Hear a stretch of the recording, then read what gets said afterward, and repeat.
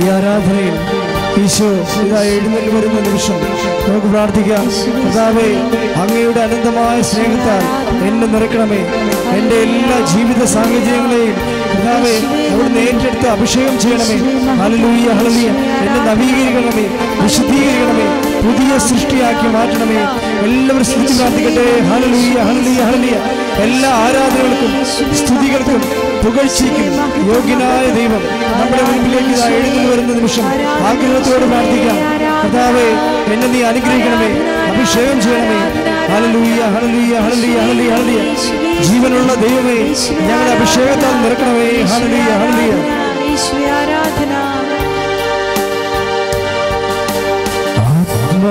ആത്മാവിലായിരം മുറിവുണങ്ങിയിടും ആത്മീയ നിമിഷമി ആരാധന.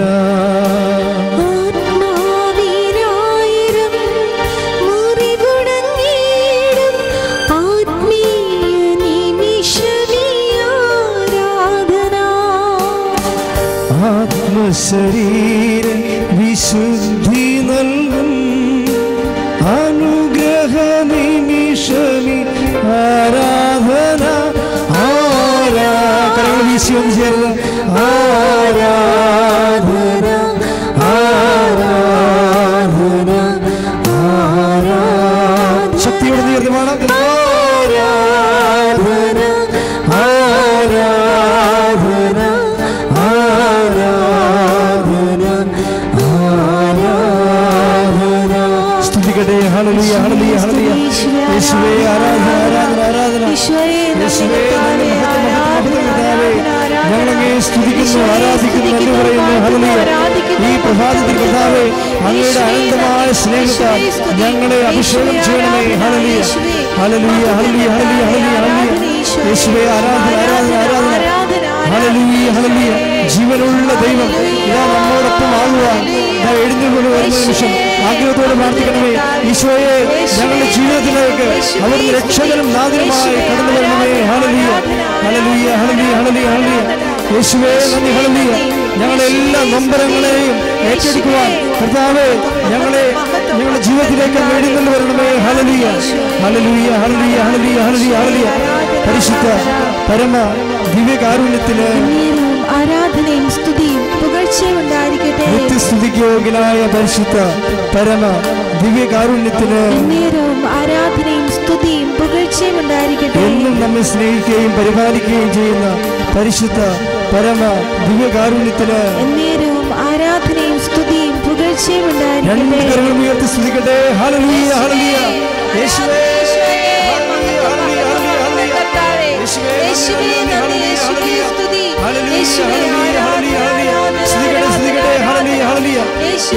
ആരാധന, ആരാധന, ആരാധന. യേശുവേ മഹത്വം, മഹത്വം, മഹത്വം, മഹത്വം. ഹല്ലേലൂയ, ഹല്ലേലൂയ, ഹല്ലേലൂയ. യേശുവേ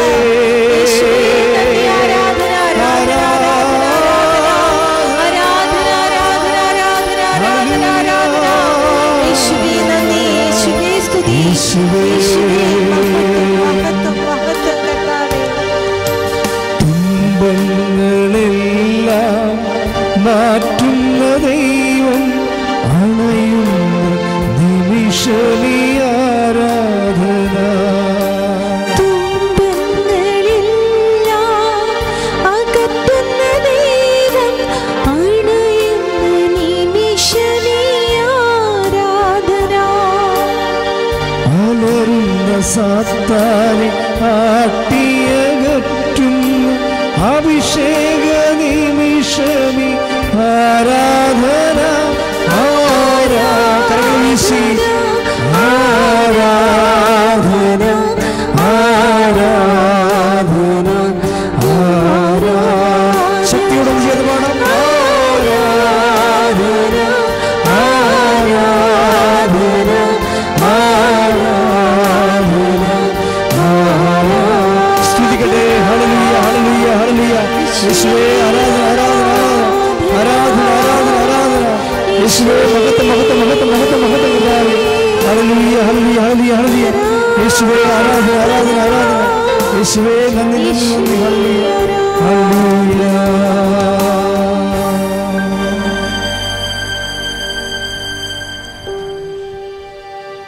പരിശുദ്ധ പരമദിവ്യകാരുണ്യത്തിന് ആരാധനയും സ്തുതിയും പുകഴ്ചയും ഉണ്ടായിരിക്കട്ടെ. പരിശുദ്ധ പരമദിവ്യകാരുണ്യത്തിന് ആരാധനയും സ്തുതിയും പുകഴ്ചയും ഉണ്ടായിരിക്കട്ടെ. പരിശുദ്ധ പരമദിവ്യകാരുണ്യത്തിന് ആരാധനയും സ്തുതിയും പുകഴ്ചയും ഉണ്ടായിരിക്കട്ടെ. ഏറ്റു പ്രാർത്ഥിക്കാം.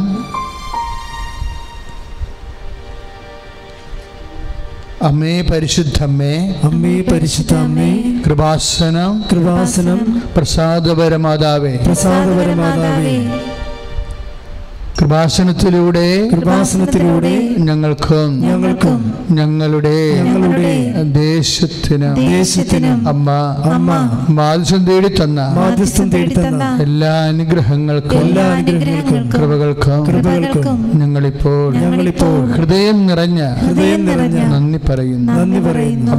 അമ്മേ, പരിശുദ്ധ അമ്മേ, ദേവമാതാവേ, 2004 ഡിസംബർ 7-ാം തീയതി ഉച്ചകഴിഞ്ഞ് 2:30 കൃപാസനത്തിൽ സംഭവിച്ച അമ്മയുടെ പ്രത്യക്ഷപ്പെടലിനെ കുറിച്ച് സഭയ്ക്ക് സമർപ്പിച്ചിരിക്കുന്ന വസ്തുനിഷ്ഠവും ദൈവശാസ്ത്ര പ്രകാരമുള്ളതുമായ അന്വേഷണ പഠനം നടത്തി ആ പ്രത്യക്ഷപ്പെടലിലൂടെ പ്രകടമായ ദേവമാതാവിന്റെ പ്രത്യേക കരുതലും സംരക്ഷണവും വെളിപ്പെടുത്തുന്ന പീഡിതരുടെ വിശ്വാസവും പ്രവാചകന്മാരുടെ രാജ്ഞിയും വാഗ്ദാനത്തിന്റെ പേടകവും പ്രപഞ്ച പ്രകൃതിയുടെ മാതാവുമായ പരിശുദ്ധ അമ്മയുടെ ഭക്തി തിരുസഭയിൽ കൂടുതൽ പ്രചരിച്ച് ജീവിതത്തിന്റെ ദുരന്ത അവസ്ഥകളിൽ അകപ്പെട്ട് കഴിയുന്ന അനേകായിരം മക്കൾക്ക് ദൈവത്തിന്റെ സാന്നിധ്യവും സന്ധിപ്പും കൂടുതൽ അനുഭവിക്കുക വഴി ആത്മീയ വിശുദ്ധിയും ദൈവശക്തി കൈവരിക്കുവാൻ ഞങ്ങളുടെ കുടുംബങ്ങളെ അനുഗ്രഹിക്കണമേ. അമ്മേ, പരിശുദ്ധമ്മേ, ലോകങ്ങളുടെ രാജ്ഞിയായ അങ്ങേക്ക് ഭൗമ സംരക്ഷണ പ്രകൃതിയെ പ്രത്യക്ഷീകരണം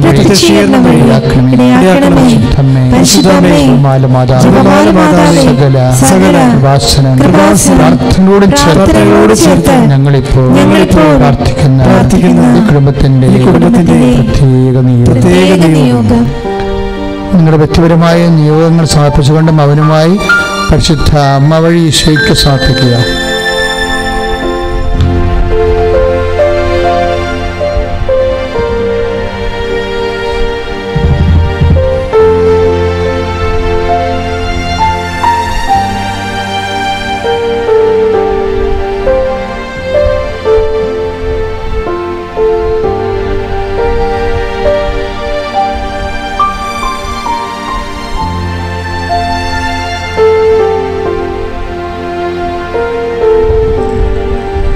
അമ്മയുടെ പ്രത്യക്ഷീകരണത്തിന്റെ ഈ അനുഗ്രഹവേളയെ ഞങ്ങൾക്ക് സാധിച്ചു തരുവാൻ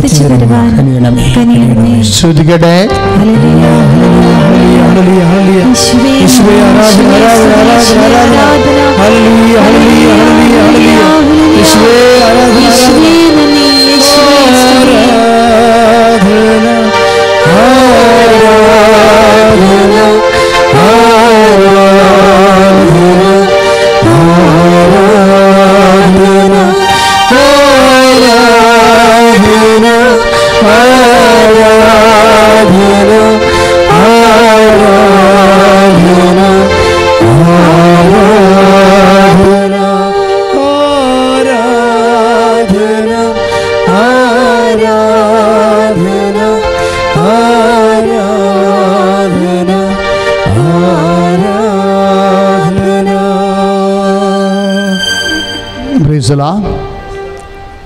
പ്രിയപ്പെട്ടവരെ,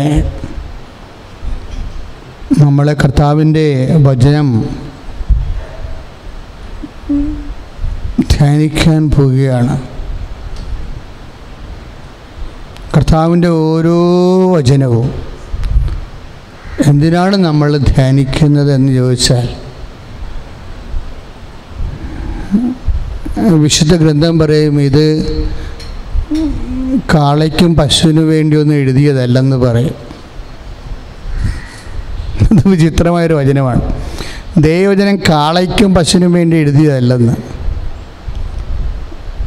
എന്നതിൻ്റെ അർത്ഥം എന്താണ്? മനുഷ്യന് വേണ്ടി എഴുതിയതാണ്. അതാണ്. ഇപ്പം ദൈവവചന ഉൽപ്പത്തി മുതൽ ഇപ്പം നമ്മൾ 1 കൊറിന്തോസ് 1:9 സ്തുതിക്കട്ടെ. ഹല്ലേലൂയ. യേശുവേ സ്തോത്രം. ഹല്ലേലൂയ. യേശുവേ നന്ദി. ഹല്ലേലൂയ ഹല്ലേലൂയ ഹല്ലേലൂയ ഹല്ലേലൂയ ഹല്ലേലൂയ ഹല്ലേലൂയ യേശുവേ ആരാധന ആരാധന. 1 കൊറിന്തോസ് 9:9 സ്തുതിക്കട്ടെ. ഹല്ലേലൂയ ഹല്ലേലൂയ ഹല്ലേലൂയ ഹല്ലേലൂയ ഹല്ലേലൂയ യേശുവേ നന്ദി. യേശുവേ സ്തുതി. ഹല്ലേലൂയ ഹല്ലേലൂയ ഹല്ലേലൂയ ഹല്ലേലൂയ ആരാധന ആരാധന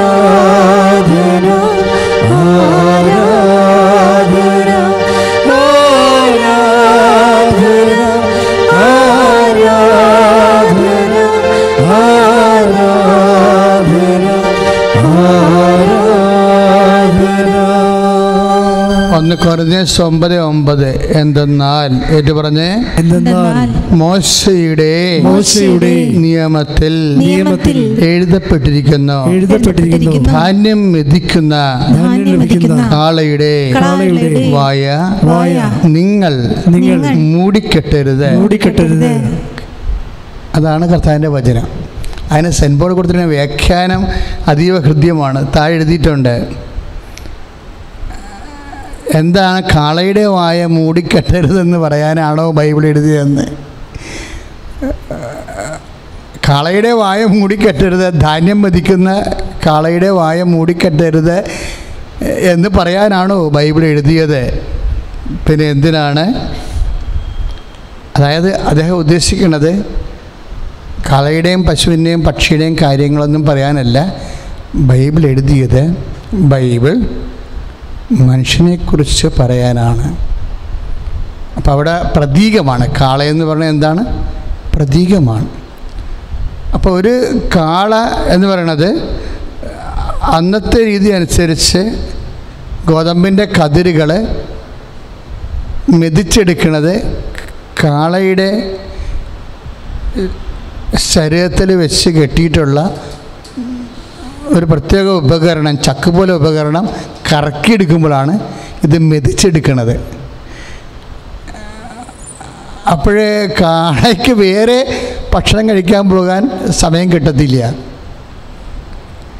അതുകൊണ്ട് ഇത് നിയമാവർത്തിൽ നിന്ന് വന്നിട്ടുള്ള വചനങ്ങളാണ്. നിയമാവർത്തനം 25:9 അങ്ങനെ ഒരു വചനമുണ്ട്. സ്തുതിക്കട്ടെ. ഹല്ലേലൂയ. യേശുവേ സ്തോത്രം. ഹല്ലേലൂയ ഹല്ലേലൂയ ഹല്ലേലൂയ ഹല്ലേലൂയ ഹല്ലേലൂയ ഹല്ലേലൂയ യേശുവേ ആരാധന ആരാധന ആരാധന ഹല്ലേലൂയ ഹല്ലേലൂയ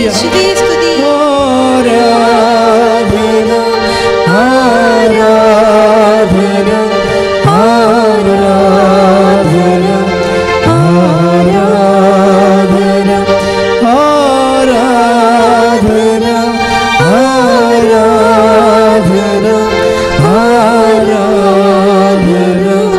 ആരാധന ആരാധന നിയമാവർത്തനം 25:4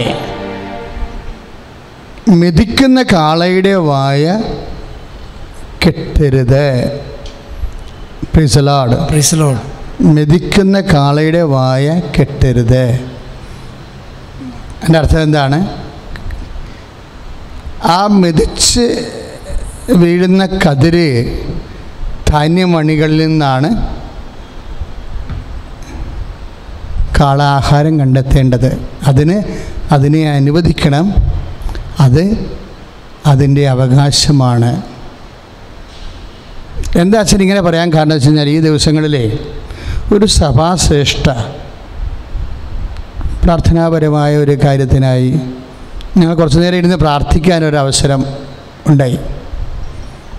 ഇപ്പോൾ ഞങ്ങൾ പ്രാർത്ഥിച്ചുകൊണ്ടിരിക്കുന്ന സമയത്ത് പെട്ടെന്ന് കർത്താവ് പറഞ്ഞു, എനിക്ക് 16:26 മെസ്സേജ് വന്നു. മത്തായി ശ്ലീഹായുടെ സുവിശേഷത്തിൻ്റെ 16:26 നമുക്കെല്ലാവർക്കും അറിയാവുന്ന വചനമാണ്. ലോകം മുഴുവനും നേടിയാലും നിന്റെ ആത്മാവ് നഷ്ടപ്പെട്ടാൽ നിനക്ക് എന്ത് പ്രയോജനം? അപ്പം എനിക്ക് ഈ വിഷയത്തിൽ ഈ വചനം വന്നോടുകൂടി നമ്മളിത് വേറെ ചില കോണ്ടസ്റ്റിൽ വരുന്ന വചനങ്ങളാണ്. മഹാലോകായികമായ ജീവിത വ്യഗ്രതകളിൽ സ്വന്തം അധികാരം, സ്വന്തം സ്ഥാനം, സ്വന്തം സമ്പത്ത്, സ്വന്തം സൗന്ദര്യം, സ്വന്തം സ്വാധീനം, സ്വന്തം കസേര, ഇങ്ങനെ കുറേ സാധനങ്ങൾ ഉറപ്പിച്ചെടുക്കാനുള്ള വ്യഗ്രതയിൽ ആത്മാവിനെ നഷ്ടപ്പെടുന്നവർക്ക് വരുന്ന വചനങ്ങളാണ്. പക്ഷേ ഇവിടെ ഈ വചനം വന്നിരിക്കുന്ന വേറൊരു കോണ്ടസ്റ്റാണ്. കാര്യം അതിൻ്റെ കൂടെയാണ് എൻ്റെ മനസ്സിൽ ഞാൻ സഭാശ്രേഷ്ഠയോട് പറഞ്ഞു, അതിൻ്റെ കൂടെ വന്ന വചനമാണ് ഈ നിയമാവർത്തനം 25:4. അതായത് മെതിക്കുന്ന കാളയുടെ വായ മൂടിക്കെട്ടരുത്. അപ്പോൾ ഇത് തമ്മിൽ ഭയങ്കര ഇൻ്റർകണക്ഷനാണ് ഈ വചനങ്ങൾ തമ്മിൽ. നമ്മളെപ്പോഴും നിങ്ങളൊരു കാര്യം ചെയ്യണം, വെറുതെ വചനം എടുത്ത് വായിക്കരുത്. ഭക്ഷണം പോലും വെറുതെ എടുത്ത് വായിലിടുന്ന ആൾക്കാരാണ് നമ്മൾ, പ്രാർത്ഥിക്കാതെ. അപ്പോൾ വചനം ഒരിക്കലും അങ്ങനെ ചെയ്യരുത്. പ്രാർത്ഥിക്കാതെ ഒരിക്കലും വചനത്തെ തൊടരുത്. കുറച്ചു നേരം ഇരുന്ന് വചനമാണ് വായിക്കാൻ പോകുന്നത്, ദൈവമാണ് എന്നോട് സംസാരിക്കാൻ പോകുന്നത് എന്ന് വിചാരിച്ചുകൊണ്ട് കുറച്ച് മൗനത്തിന് ശേഷമേ, പ്രാർത്ഥനയ്ക്ക് ശേഷമേ വചനം തുറക്കാവൂ. എന്താ കാര്യം എന്ന് വെച്ച് കഴിഞ്ഞാൽ, നമ്മുടെ ഓരോ വചനവും, ദൈവവചനത്തിൻ്റെ ഒരു പ്രത്യേകത, അത് ഒരു സിംഗിൾ മീഡിയമാണ്. ഈ മീഡിയത്തിലൂടെ ദൈവത്തിന് ഇൻട്രാക്ഷൻ, ഇപ്പോൾ ഒരു വചനത്തിലൂടെ വേണമെങ്കിൽ ദൈവത്തിന് ഈ ഭൂമിയിലുള്ള 800 കോടി മനുഷ്യരോടും അവരുടെ നിലവാരത്തിലും സാഹചര്യത്തിലും ദൈവത്തിൻ്റെ മനസ്സ് കൈമാറാൻ പറ്റും. അതാണ് മറ്റു വചനങ്ങളും. എല്ലാ വചനങ്ങളും വളരെ ഇതാണ്, ഈ മൂടിക്കെട്ടിയ വചനമാണ്. അതായത് നമ്മൾ ഈ മനുഷ്യൻ്റെ വചനവും ദൈവത്തിൻ്റെ വചനവും തമ്മിലുള്ള പ്രത്യേകത, ദൈവത്തിൻ്റെ വചനം വളരെ ഒപ്പേക്ക, അതായത് നമുക്ക് അതൊരു ബേസാണത്. എന്തിനോടും നമുക്ക് ചേർക്കാം, ആരോടും ചേർക്കാം. അപ്പോൾ അവരവരോട് ദൈവത്തിൻ്റെ മനസ്സ് വെളിപ്പെട്ട് വരും. അത് ഭയങ്കര ട്രാൻസ്പെറൻ്റാണ് വചനം. അല്ലാതെ ഒപ്പേക്കല്ല, ട്രാൻസ്പെറൻ്റാണ് വചനം. അത് കാരണം നമുക്ക് അപ്പുറത്ത് ബ്ലോക്ക് ചെയ്യത്തില്ല വചനം. അതാണ് വചനത്തിൻ്റെ പ്രത്യേകത. അതുകൊണ്ട് തന്നെ ഇന്ന് കിട്ടുന്ന വചനമായിരിക്കത്തില്ല, ആ വചനം തന്നെ നാളെ വേറെ അർത്ഥതലത്തിലായിരിക്കും ദൈവം നമ്മുടെ മനസ്സിനോട് ഇൻട്രാക്ട് ചെയ്യണത്. അതുകൊണ്ട് ഭയഭക്തിയോടും ബഹുമാനത്തോടും അതിനേക്കാളുപരി വചനം കേൾക്കാനുള്ള ഒരു എളിമയോടും പിന്നെ ഒരു പശ്ചാത്താപത്തോടും, അങ്ങനെ കുറേ അടിസ്ഥാന വികാരങ്ങൾ വചനം തൊടുമ്പോൾ നമുക്ക് വേണം. ഇങ്ങനെ ഇല്ലെങ്കിൽ കുഴപ്പമൊന്നുമില്ല, പക്ഷെ ദൈവം സംസാരിക്കത്തില്ലെന്നേ ഉള്ളൂ, വേറെ കുഴപ്പമൊന്നുമില്ല. ഇങ്ങനെ ഇല്ല, ഒരു കുഴപ്പമില്ല, പക്ഷെ ദൈവം സംസാരിക്കത്തില്ല. പിന്നെ നമ്മളെന്ത് ചെയ്യും, ആരെങ്കിലും ഒമിറ്റ് ചെയ്ത് വെച്ചിരിക്കുന്നത് എടുത്തിട്ട് നമ്മൾ പല പല പാത്രത്തിൽ വിളമ്പും. അങ്ങനെയല്ല, ദൈവം നമ്മളോട് സംസാരിക്കും. ദൈവത്തിന് അങ്ങനെ ഭയങ്കര ആഗ്രഹമാണ് ഓരോ വ്യക്തികളോടും സംസാരിക്കാൻ. വ്യക്തികൾക്ക് വരുന്ന സംഭവം, ഇവർ പുസ്തകം വായിക്കണ പോലെ, ഈ സാധാരണ പുസ്തകങ്ങൾ വായിക്കണില്ലേ, അതുപോലെ നമ്മൾ നമ്മുടെ പഠന പുസ്തകങ്ങൾ വായിക്കണ പോലെ നമ്മൾ വചനം വായിക്കും. അപ്പോഴെന്നാ പറ്റുമെന്ന് വെച്ച് കഴിഞ്ഞാൽ, അതിൻ്റെ ഒരു divine touch, divine smell, divine sensibility, ഒരു മാർദ്ദവത്വം, ഒരു ഇൻട്രാക്ഷൻ മൂടുണ്ട്. കാര്യം ചില വചനങ്ങൾ നാം വായിച്ചുകൊണ്ടിരിക്കുമ്പോൾ തന്നെ നമ്മുടെ ഹൃദയം തുടിക്കുകയും കണ്ണ് നിറയുകയും ചെയ്യും. കാര്യം വചനത്തിൻ്റെ ഇൻറ്റൻസിറ്റിയുടെ ഏറ്റവും വലിയ സംഭവമാണ് ഈ ഹൃദയം തുടിപ്പെന്ന് പറയുന്നത്. തുടിക്കുക, അതായത് മാവസിലേക്ക് പോയ ശിഷ്യന്മാർക്ക് വചനം കൊടുക്കുമ്പോൾ അവിടെ ഹൃദയം തുടിക്കും. വെറുതെ തുടിച്ച് അവിടെ ഇരിക്കുകയല്ല, അവർ എടുത്ത തീരുമാനം പുനഃപരിശോധിച്ചുകൊണ്ട് അവർ തിരിച്ച് ദൈവവേലയ്ക്ക് വേണ്ടി പോകും. പ്രാർത്ഥിക്കുക. കർത്താവേ, അങ്ങയുടെ വചനം കേൾക്കുമ്പോൾ ഹൃദയം തുടിക്കാൻ മാത്രം എന്നിൽ ദൈവസ്നേഹം നിറക്കണമേ. അമ്മേ പരിശുദ്ധമ്മേ, ദൈവമാതാവേ, വചനം അങ്ങ് സ്വീകരിച്ചതുപോലെ സ്വീകരിക്കുവാനും അംശമാക്കുവാനും ലോകത്തിന് കൈമാറുവാനും എന്നെ അഭിഷേകം ചെയ്യണമേ. ശ്രുതിക്കട്ടെ. ഹല്ലേലൂയ, ഹല്ലേലൂയ, ഹല്ലേലൂയ, ഹല്ലേലൂയ, ഹല്ലേലൂയ, ഹല്ലേലൂയ. യേശുവേ ഹല്ലേലൂയ, ഹല്ലേലൂയ, ഹല്ലേലൂയ, ഹല്ലേലൂയ, ഹല്ലേലൂയ, ഹല്ലേലൂയ, ഹല്ലേലൂയ, ഹല്ലേലൂയ. യേശുവേ സ്തുതി. ഹല്ലേലൂയ, ഹല്ലേലൂയ, ഹല്ലേലൂയ, ഹല്ലേലൂയ, ഹല്ലേലൂയ, ഹല്ലേലൂയ, ഹല്ലേലൂയ. യേശുവേ സ്തുതി, യേശുവേ ആരാധന. താതന്റെ വാഗ്ദാനമേ, പരിശുദ്ധ റൂഹായേ, താതന്റെ വാഗ്ദാനമേ, പരിശുദ്ധ റൂഹായേ, ഉന്നത ശക്തിയെ നിത്യസഹായക ഞങ്ങളിൽ നിറയണമേ. ഉന്നത ശക്തിയെ നിത്യസഹായക ഞങ്ങളിൽ നിറയണമേ, ഞങ്ങളിൽ നിറയണമേ. പരിശുദ്ധ പരമദിവ്യകാരുണ്യത്തിന് ആരാധനയും സ്തുതിയും പുകഴ്ചയും ഉണ്ടായിരിക്കട്ടെ. അപ്പോൾ ഈ വചനങ്ങൾ കിട്ടിയപ്പോഴേ ഞാൻ ആ സഭാശേഷയോട് പറഞ്ഞു, സിസ്റ്ററിന് ഒരു ലോകമുണ്ട്. എന്ന് വെച്ചാൽ എന്താണ് ലോകം? അവരേറ്റെടുക്കുന്ന ഉത്തരവാദിത്തങ്ങൾ ദൈവ തിരുസന്നിധിയിൽ വ്യക്തവും കൃത്യവും സുനിശ്ചിതവുമായിട്ട് ചെയ്തു തീർക്കുക. അവരങ്ങനെ ചെയ്തു തീർക്കുന്ന ആളാണ്.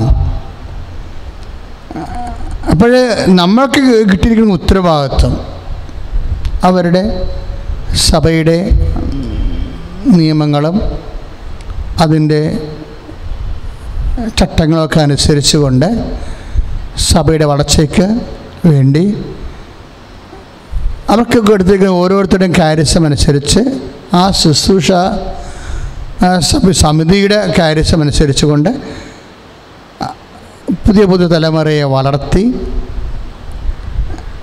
ആ കാര്യസം അനുസരിച്ച് കൊണ്ട് അവരെ പ്രവർത്തിക്കാൻ വിട്ട് ആ സ്ഥാപനങ്ങൾ, അതിന് സഭയ്ക്ക് നൽകപ്പെട്ടിരിക്കുന്ന സ്ഥാപനങ്ങളെ ഭംഗിയായി ഭരിച്ച് ദൈവനാമത്തെ മഹത്വത്തിനും മനുഷ്യൻ്റെ നന്മയ്ക്ക് വേണ്ടി പ്രയോജനപ്പെടുത്തി ദൈവരാജ്യത്തിൻ്റെ പരിപോഷണ പ്രവർത്തനങ്ങളിലൂടെ അതാണ് അവരുടെ ലോകം. അതാണ് ലോകം. നമ്മൾ പറയുന്ന ഈ ലോകത്തിന് ഈ ലോകമെന്ന് പറയുമ്പോൾ ഓരോരുത്തർക്കും ഓരോതാണ്. അവരവരെന്ത് ആഗ്രഹിക്കുന്നുവോ ഇഷ്ടപ്പെടുന്നുവോ അതിലേക്ക് അവരവരെന്തിലേക്ക് അവരുടെ മനസ്സ് ഉറപ്പിക്കുന്നുവോ അതാണ് അവരുടെ ലോകം. ഇപ്പോഴേ ഈശോ എന്താണ് സിസ്റ്ററിനോട് പറഞ്ഞതെന്ന് വെച്ച് കഴിഞ്ഞാൽ, നിങ്ങൾ നിങ്ങളുടെ ഉത്തരവാദിത്തങ്ങൾ അതിഗംഭീരമായി മനോഹരമായി നിർവഹിച്ചാലും അങ്ങനെ നിർവഹിക്കുന്നതിലൂടെ ഓട്ടോമാറ്റിക്കായിട്ട് നിങ്ങളുടെ ആത്മസ്ഥിതിക്ക് പരിപോഷണം ഉണ്ടാകുമെന്ന് കരുതരുതെന്ന്. എന്നെ സംബന്ധിച്ചിടത്തോളം അത് വല്ലാത്ത ഒരു അറിവായിരുന്നു. കാര്യം നമ്മളോർക്കും നമ്മളുടെ വിളിയും ദൗത്യവും അനുസരിച്ച് കൊണ്ട് എല്ലാ കാര്യങ്ങളും ഭംഗിയായിട്ട് നടക്കുമ്പോൾ അതല്ലേ ദൈവ വിളി, അതനുസരിച്ച് നമ്മൾ ചെയ്താൽ മതിയല്ലോ എന്ന്. പക്ഷെ ഇപ്പം എന്നാ പറഞ്ഞതെന്ന് വെച്ച് കഴിഞ്ഞാൽ അതിൻ്റെ ഓട്ടോമാറ്റിക്കലായിട്ട് ഇപ്പം നമ്മളുടെ ആഗ്രഹങ്ങൾ ലക്ഷ്യങ്ങൾ അനുസരിച്ച് കൊണ്ട് കാര്യങ്ങളെല്ലാം ഭംഗിയായിട്ട് നിർവഹിച്ചാലും അതും ചിലപ്പോൾ നമ്മുടെ സ്വന്തമായ ആത്മപരിപോഷണവുമായിട്ട് ചിലപ്പോൾ കണക്റ്റഡ് ആകത്തില്ല. അത് നമ്മുടെ ഡ്യൂട്ടിയാണ്, അല്ലെങ്കിൽ നമ്മുടെ വിളിയാണത്. പക്ഷേ നമ്മളുടെ ഏറ്റവും വലിയൊരു വിഷയം, ക്രിസ്തു ക്രൂശിക്കപ്പെട്ടത് നമ്മളുടെ ആത്മാവിനെ പുണ്യപൂർണ്ണമായി നഷ്ടപ്പെട്ട പുണ്യപൂർണ്ണത തിരിച്ചു തന്നിട്ട് ദൈവതുല്യമായി നമ്മളെ മാറ്റി മഹത്വത്തിൽ നമ്മൾ പങ്കെടുപ്പിക്കുക എന്നുള്ള സിമ്പിളായിട്ടുള്ള കാര്യങ്ങളാണ്. ദൈവമഹത്വത്തിൽ നമ്മളെ പങ്കെടുപ്പിക്കാൻ പറ്റുന്ന രീതിയിൽ നമ്മുടെ ആത്മാവ് ഈ ശുശ്രൂഷ കൊണ്ട് പരിപോഷണമാകുന്നില്ലെങ്കിൽ നമ്മൾ വളരെ ഭംഗിയായിട്ട് ചെയ്യും. ഇപ്പോഴത്തെ കാലത്ത് ഏറ്റവും വലിയ ഗതികേട് പ്രൊഫഷണലാണ്. എല്ലാം പ്രൊഫഷണലാണ്, തൊടാൻ പറ്റണില്ല. പ്രൊഫഷണൽ എന്ന് അമച്ചറൊന്നും പറഞ്ഞ് രണ്ടായിട്ട് തിരിച്ചിരിക്കുകയാണ്. ഒരു ചിരി പോലും പ്രൊഫഷണലായിട്ട്, ഇപ്പോൾ ചില നടപ്പ് പ്രൊഫഷണൽ അല്ലെന്ന് പറയും. ചിരി ഇപ്പം ഇംഗ്ലീഷ് മീഡിയത്തിലെ കുഞ്ഞുങ്ങളെ പഠിപ്പിക്കുന്നുണ്ട് ചിരിക്കണേ എങ്ങനെയാണെന്ന്. ചുമ്മാ വായിലൊക്കെ ചിരിക്കാതെ വരത്തില്ല. ആ ചിരിക്കുന്നതിന് എത്ര ആംഗിളിലേക്ക് ചുണ്ട് പോകണം, കിറി എന്തുമാത്രം അതിന് പ്രവർത്തിക്കണം, അതുപോലെ എന്തുമാത്രം കവിൾ പൊങ്ങണം, എന്തുമാത്രം നേരെ ആ ചിരി ഉണ്ടാകണം. ചിരിയുടെ ദൈർഘ്യം കൂടി കഴിഞ്ഞാൽ അമ്മച്ചറാവ് പോകും. അപ്പോൾ പ്രൊഫഷണൽ ചിരി വരെ പ്രൊഫഷണൽ ആകുന്ന ഒരു കാലമാണ്. പഠിപ്പിക്കണത്. അതായത് എക്സിക്യൂട്ടീവ് ലെവലിലുള്ള ആൾക്കാർ വർക്ക് ചെയ്യുമ്പോൾ ശ്രദ്ധിക്കേണ്ട ചില ഒരു രീതികളുണ്ട്. ഇതുപോലെയാണ് നമ്മുടെ വർക്ക്, നമ്മളെ ഏൽപ്പിച്ച ജോലി എല്ലാം പ്രൊഫഷണലായിട്ട് ചെയ്യും. എല്ലാം പ്രൊഫഷണലായിട്ട് ചെയ്യും. പക്ഷേ ഈ പ്രൊഫഷണലിസം കൊണ്ട് നമ്മുടെ ആത്മാവ് രക്ഷപ്പെടണമെന്ന് ഒരു നിർബന്ധവുമില്ല. കർത്താവ് നോൺ പ്രൊഫഷണലായിരുന്നു ശരിക്കും. കേൾക്കുമ്പോൾ നമുക്ക്, അതായത് പിതാവേ എല്ലാം അങ്ങനെ ഏൽപ്പിച്ച ജോലി ഞാൻ പൂർത്തിയാക്കിയെന്ന് പറയുന്നില്ലേ? 17:4 യോഹന്നാൻ്റെ സുവിശേഷത്തിലെ പിതാവേ അങ്ങനെ ഏൽപ്പിച്ച ജോലി ഞാൻ പൂർത്തിയാക്കിയെന്ന് പറയും. പൂർത്തിയാക്കിയ പ്രൊഫഷണലായിട്ട് പൂർത്തിയാക്കണമല്ലോ. പക്ഷേ ആരാണ് ഏൽപ്പിച്ചിരിക്കുന്നത്? ഈ കക്ഷികളാണ് നിൽക്കുന്നത്. ആര്? അടുത്ത 5 മിനിറ്റിനുള്ളിൽ തള്ളിപ്പറയാൻ വേണ്ടി ഇരിക്കുന്ന കക്ഷികളാണ് ഇവരെ. അതുപോലെ തന്നെ ഭക്ഷണം കഴിച്ചിട്ട് ഉറങ്ങാൻ പോണ കക്ഷികളാണ്. ഈ കക്ഷികളാണ് ഇത് ഏൽപ്പിച്ചിരിക്കുന്നത്. ഇവരെന്ത് ചെയ്യുമെന്നാണ് പറയണത്. അപ്പോഴത് ചെയ്തിട്ടില്ല. അത് പ്രൊഫഷണലായിട്ട് ചെയ്യണത് ഇവരല്ല, പരിശുദ്ധാത്മാവാണ്. The profession of the holy spirit. സഭയ്ക്കും വേണ്ടത് അതാണ്. ഇപ്പം നമ്മൾ ലിറ്റർജികൾ വളരെ നാടകീയമായ രീതിയിൽ ഡ്രമാറ്റിക്കായിട്ട് ഭയങ്കര റോമൻ എംപീരിയലായിട്ടൊക്കെ നമ്മൾ മൂവ്മെൻ്റൊക്കെ നടത്തി അവതരിപ്പിച്ചു. പക്ഷേ കർത്താവ് വരിക എന്നുള്ള ഇതുമായിട്ടൊരു ബന്ധമില്ലാത്ത കാര്യമാണ്. ഇതിൻ്റെ ഒരു കിയാസമാണ് ശരിക്കും. വളരെ വിഷ്വലായിട്ടും പിന്നെ അതിൻ്റെ ട്രഡീഷണലായിട്ടുള്ള ഒരു അഭിജാത്യമായ ആരാധനക്രമം, അത് കറക്റ്റാണ് സംഭവം. പക്ഷേ അതും ആധ്യാത്മിക അനുഭവവും തമ്മിൽ നോട്ട് കണക്റ്റഡ്. നമ്മളുടെ പ്രൊഫഷണലിസം നമുക്ക് സംഭവിക്കേണ്ടത്, എപ്പോഴും വരേണ്ടത്, ദൈവവും നമ്മളും പരിശുദ്ധാത്മാവ് എത്ര കണ്ട് ആ വ്യക്തിയിൽ, ആ വിഷയത്തിൽ, ആ ശുശ്രൂഷയിൽ പ്രവർത്തനക്ഷമമാകുന്നുവോ അതാണ് ആധ്യാത്മികമായ സ്പിരിച്വൽ പ്രൊഫഷണലിസം എന്ന് പറയുന്നത്. പ്രാർത്ഥിക്കുക. കർത്താവായ ദൈവമേ, എൻ്റെ ജീവിതത്തിലെ പരിശുദ്ധാത്മാവ് വ്യക്തതയോടെ പ്രവർത്തിക്കാൻ പറ്റുന്ന രീതിയിൽ എൻ്റെ ജീവിതത്തെയും ചിന്താഗതികളെയും പ്രാർത്ഥനാ സമർപ്പണങ്ങളെയും ക്രമീകരിച്ച് തരണമേ കർത്താവേ. എൻ്റെ വിജയവും എല്ലാം കർത്താവേ അടിസ്ഥാനപരമായി അങ്ങയിലാണ് ആശ്രയിച്ചിരിക്കുന്നത്. ശ്രദ്ധിക്കട്ടെ. ഹല്ലേലൂയ.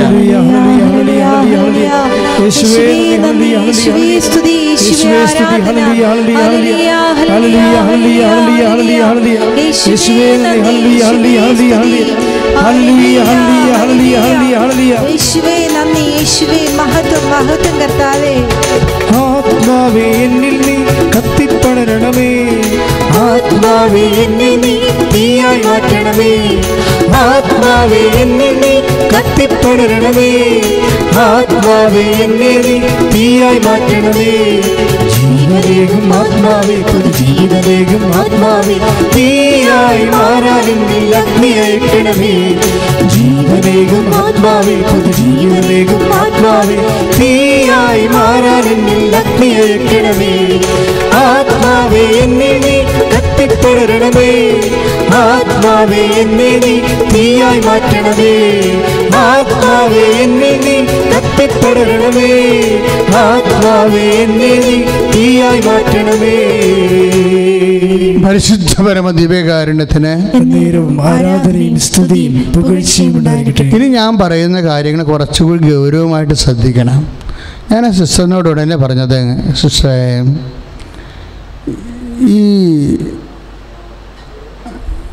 നീ ഒരു വീട്ടിൽ ചെല്ലുമ്പോൾ വിളമ്പുന്നത് ഭക്ഷിക്കുക. കർത്താവ് പറഞ്ഞ വാക്കാണ്. ഇതാണ് നമ്മുടെ, അതായത് നമ്മളുടെ ഇത് നിങ്ങൾ കണക്ട് ചെയ്യേണ്ടത് നിയമാവർത്തനം 25:4 എന്താണ്? കറ്റമെതിക്കുന്ന കാളയുടെ വായ തുന്നിക്കെട്ടരുത്. അതുമായിട്ടാണ് ഈ വചനം കണക്ട് ചെയ്യേണ്ടത്. ഇതെന്താ പറയുക? ലൂക്കായുടെ സുവിശേഷം 10:8 ലൂക്കായുടെ സുവിശേഷം 10:8 എന്താ പറയണത്? നീ ഒരു വീട്ടിൽ ചെല്ലുമ്പോൾ വിളമ്പണത് ഭക്ഷിക്കുക. പക്ഷെ അതിൻ്റെ മുമ്പിലൊരു വചനമുണ്ട് 10:7. ലൂക്കാ 10:7 വചനമുണ്ട്. എന്താ കാര്യം? എന്തടിസ്ഥാനത്തിലാണ് കർത്താവ് ഇത് പറഞ്ഞത്? ഭക്ഷണം കഴിക്കണ കാര്യത്തിൽ മാത്രമല്ല, വേലക്കാരൻ തൻ്റെ കൂലിക്ക് അർഹനാണ്. വേലക്കാരൻ ലൂക്കാ 10:7 വേലക്കാരൻ തൻ്റെ കൂലിക്ക് അർഹനാണ്. അപ്പം ഈ കൂലി കിട്ടുന്ന സംഭവമില്ലേ? ഈ കൂലി കിട്ടണത് എന്ന് പറയണത് ഒരു പക്ഷേ നമ്മൾ പറയണ അർത്ഥത്തിലല്ല, ആത്മാവിൻ്റെ കൃപയായിട്ടാണ് കൂലി കിട്ടണത്. ഞാൻ പറഞ്ഞ മനസ്സിലായോ? നമ്മുടെ ആത്മാക്കളെ ഇപ്പം നമ്മുടെ ശുശ്രൂഷകളുടെ എല്ലാം ലക്ഷ്യം എന്താ? ആധ്യാത്മികമായ എല്ലാ ശുശ്രൂഷകളുടെയും ഭൗതിക ശുശ്രൂഷകളുടെയും ലക്ഷ്യം എന്താണ്? കൂദാശകളുടെ ലക്ഷ്യം എന്താണ്? ആത്മാവിനെ പുണ്യപ്പെടുത്തുകയാണ്. അപ്പോൾ പുണ്യമാണ്, കൃപയാണ് കൂലി. ഈ കൂലി കിട്ടണമെന്ന് പറയുമ്പോൾ അവിടെയാണ് നമ്മൾ ശ്രദ്ധിക്കേണ്ടത്. കൂലി നമുക്ക് ക്യാഷായിട്ടും കൈൻഡായിട്ടും കിട്ടും. എങ്ങനെയാണ് കൂലി കിട്ടണത്? ഇപ്പം നമ്മൾ നിൻ്റെ വീട്ടിലൊരു കിടപ്പ് രോഗിയെ നീ ശുശ്രൂഷിക്കുന്നു. ആ വീട്ടിൽ ഏറ്റവും കൂടുതൽ ആ കിടപ്പ് രോഗി ചിലപ്പോൾ വാദമാകാം, ചിലപ്പോൾ വേറെ വല്ല ക്ഷീണമോ രോഗമോ അല്ലെങ്കിൽ മുറിവോ വേദനയൊക്കെ ഉള്ളതാകാം, ചില വാദപ്പനിയാകാം, എന്തോ മാറാത്ത പനിയാകാം. ഇനി നിങ്ങളൊരു കാര്യം ശ്രദ്ധിക്കണം. ആ വീട്ടിൽ പല ആൾക്കാരുണ്ട്. പക്ഷേ ഒരു പെർട്ടിക്കുലർ പേഴ്സണാണ് ഈ കിടപ്പ് രോഗിയെ ശുശ്രൂഷിക്കണത്. ഇനി ഞാനൊന്ന് ചോദിക്കട്ടെ നിങ്ങളോട്, ആ കിടപ്പ് രോഗികളെ ശുശ്രൂഷിച്ചുള്ള അവസ്ഥ അറിയാമല്ലോ. ഒരിക്കലും ഒരു രോഗി ഇന്നുവരെ തൃപ്തനായിട്ട് ഞാൻ കണ്ടിട്ടില്ല. നമുക്ക് കഞ്ഞി കൊടുത്താൽ പറയിപ്പ് വേണ്ടെന്ന് പറയും, കുടിച്ചിട്ട് പകുതി അവിടെ വെക്കും. അപ്പോൾ നമ്മൾ പാത്രം കഴുകാൻ കൊണ്ട് ചോദിക്കുമ്പോൾ അയ്യോ കഞ്ഞി എന്തെന്ന് ചോദിക്കും തിരിച്ച്. അപ്പോൾ പാത്രം കഴുകി വെച്ചല്ലോ. അപ്പോൾ ഇവർ അതുകൊണ്ട് കൊടുത്ത അപ്പോൾ അവർക്കപ്പോൾ വിശപ്പ് കെട്ടായിരുന്നു. അപ്പോൾ നമ്മളോടത്ത് ഈ പാത്രം കഞ്ഞി തണുത്ത പോലെ പാത്രം കഴുകി വെച്ചേക്കാന്ന് നമ്മൾ ചെയ്തു. പക്ഷെ അതിൻ്റെ പേരിൽ ചിലപ്പോൾ ആ രോഗി ഇവരെ തോന്നിവാസം പറയുന്നു വരും. ഇങ്ങനെ ഒരു ദിവസം ഒരു 10 പ്രാവശ്യങ്ങളിൽ കിടക്കണ രോഗി ശുശ്രൂഷിക്കുന്ന ആളെ തോന്നിവാസം പറയും. അപ്പം നമ്മുടെ മനസ്സിൽ വിചാരിക്കും പിശാച് വല്ല വെള്ളമാണ്ടും മരിച്ചാൽ മതിയായിരുന്നെന്ന്. സാധാരണ മനുഷ്യൻ ചിന്തിക്കണ കാര്യം ഞാൻ പറഞ്ഞതാണ്. ഞാനൊരു കാര്യം ചോദിക്കട്ടെ, ഈ വീട്ടിൽ 5 പേരുണ്ടല്ലോ, 5 പേരിൽ ആ രോഗിയിൽ നിന്ന് കൂടുതൽ വഴക്ക് വാങ്ങിക്കുന്നത് ആരാ? ഏറ്റവും കൂടുതൽ ശുശ്രൂഷിച്ച ആളാണ്. ശുശ്രൂഷിക്കാത്ത ആർക്കും ഒരു വഴക്കില്ല. ഉണ്ടോ? അവർ വല്ലപ്പോഴും വന്നിട്ട് അമ്മ സുഖമാണ് അമ്മ സുഖമാണെന്ന് ചോദിച്ചു കഴിയുമ്പോൾ അവരോട് ചിരിയും കളിയൊക്കെയാണ്. ശുശ്രൂഷിക്കുന്ന ആളുടെ ചിരിയും കളിയും ഇല്ല, ആട്ടും തുപ്പുമാണ്. ഈ ഒരു സെയിം തിങ് നിങ്ങൾ ചിന്തിച്ച് നോക്കിയാൽ മതി. ശുശ്രൂഷിക്കുന്ന ആളിന് എന്താ കിട്ടുന്നത്? ആട്ടും തുപ്പും വഴക്കും വൈരാഗ്യവും കെറുവും ഒക്കെയാണ്. പല ആൾക്കാരും നമ്മൾ ശുശ്രൂഷിച്ചത് നമ്മളോട് വെറുപ്പോടു കൂടിയാണ് മരിച്ചു പോയെന്നുള്ള കാര്യം നിങ്ങൾ മനസ്സിലാക്കണം. സ്നേഹിച്ചുകൊണ്ടല്ല. നമ്മൾ പല ആൾക്കാരും അവർ മരിച്ചു പോയത് അവരെ ശുശ്രൂഷിക്കാത്തവരോടുള്ള സ്നേഹത്തോടു കൂടിയാണെന്ന് നിങ്ങൾ മനസ്സിലാക്കണം, വെറുപ്പോടു കൂടിയല്ല. അപ്പോൾ ഇവിടെ എന്താ സംഭവിച്ചിരിക്കുന്നത്? ഈ രോഗിയെ ശുശ്രൂഷിക്കുന്നതാണ് നമ്മുടെ ലോകം.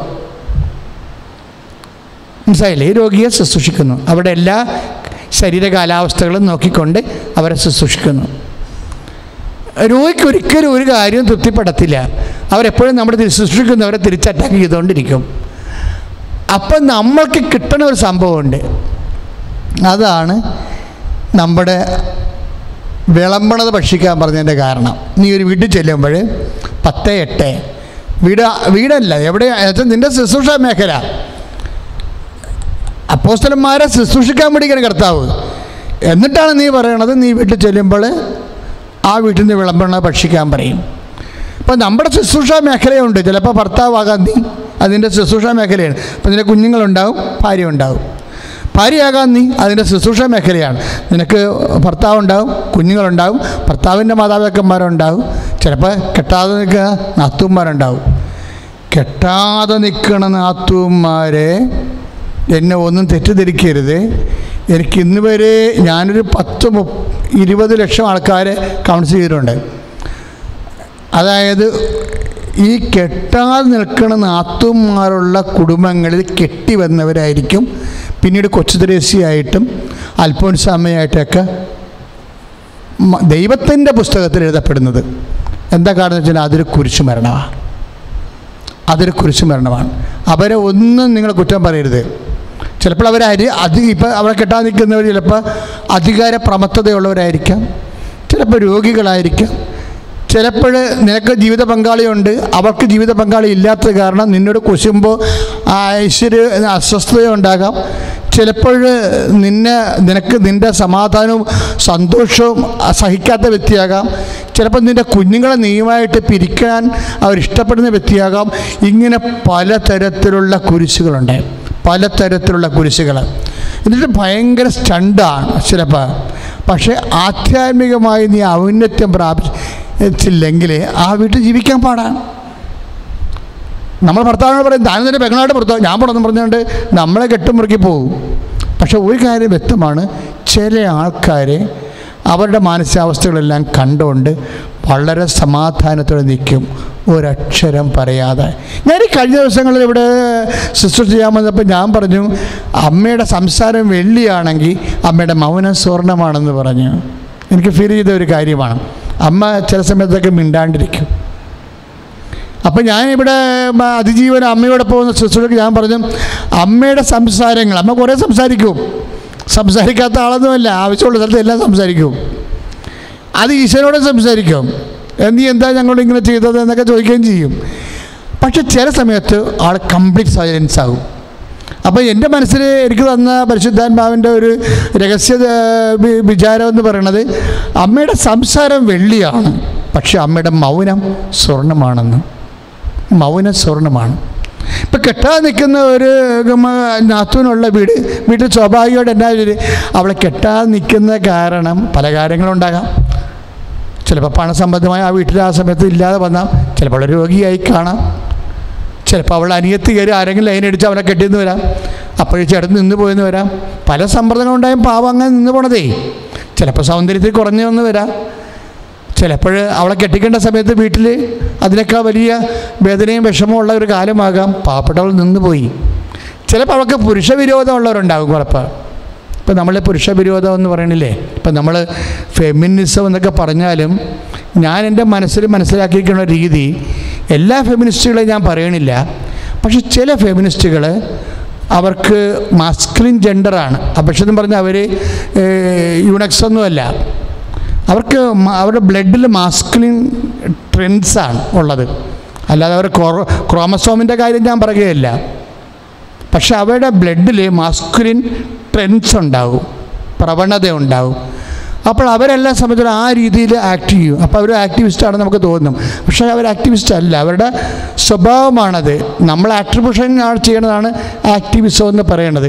ചിലപ്പോൾ അങ്ങനെയുള്ള സ്ത്രീകൾ ചിലപ്പോൾ പുരുഷന്മാരെ അവർക്ക് മാസ്കുലിൻ ട്രെൻഡ് ബ്ലഡിലുള്ളിടത്തോളം കാലം മറ്റൊരു പുരുഷനെ കല്യാണം കഴിക്കുന്നതിന് വൈമുഖ്യം ഉണ്ടാകും.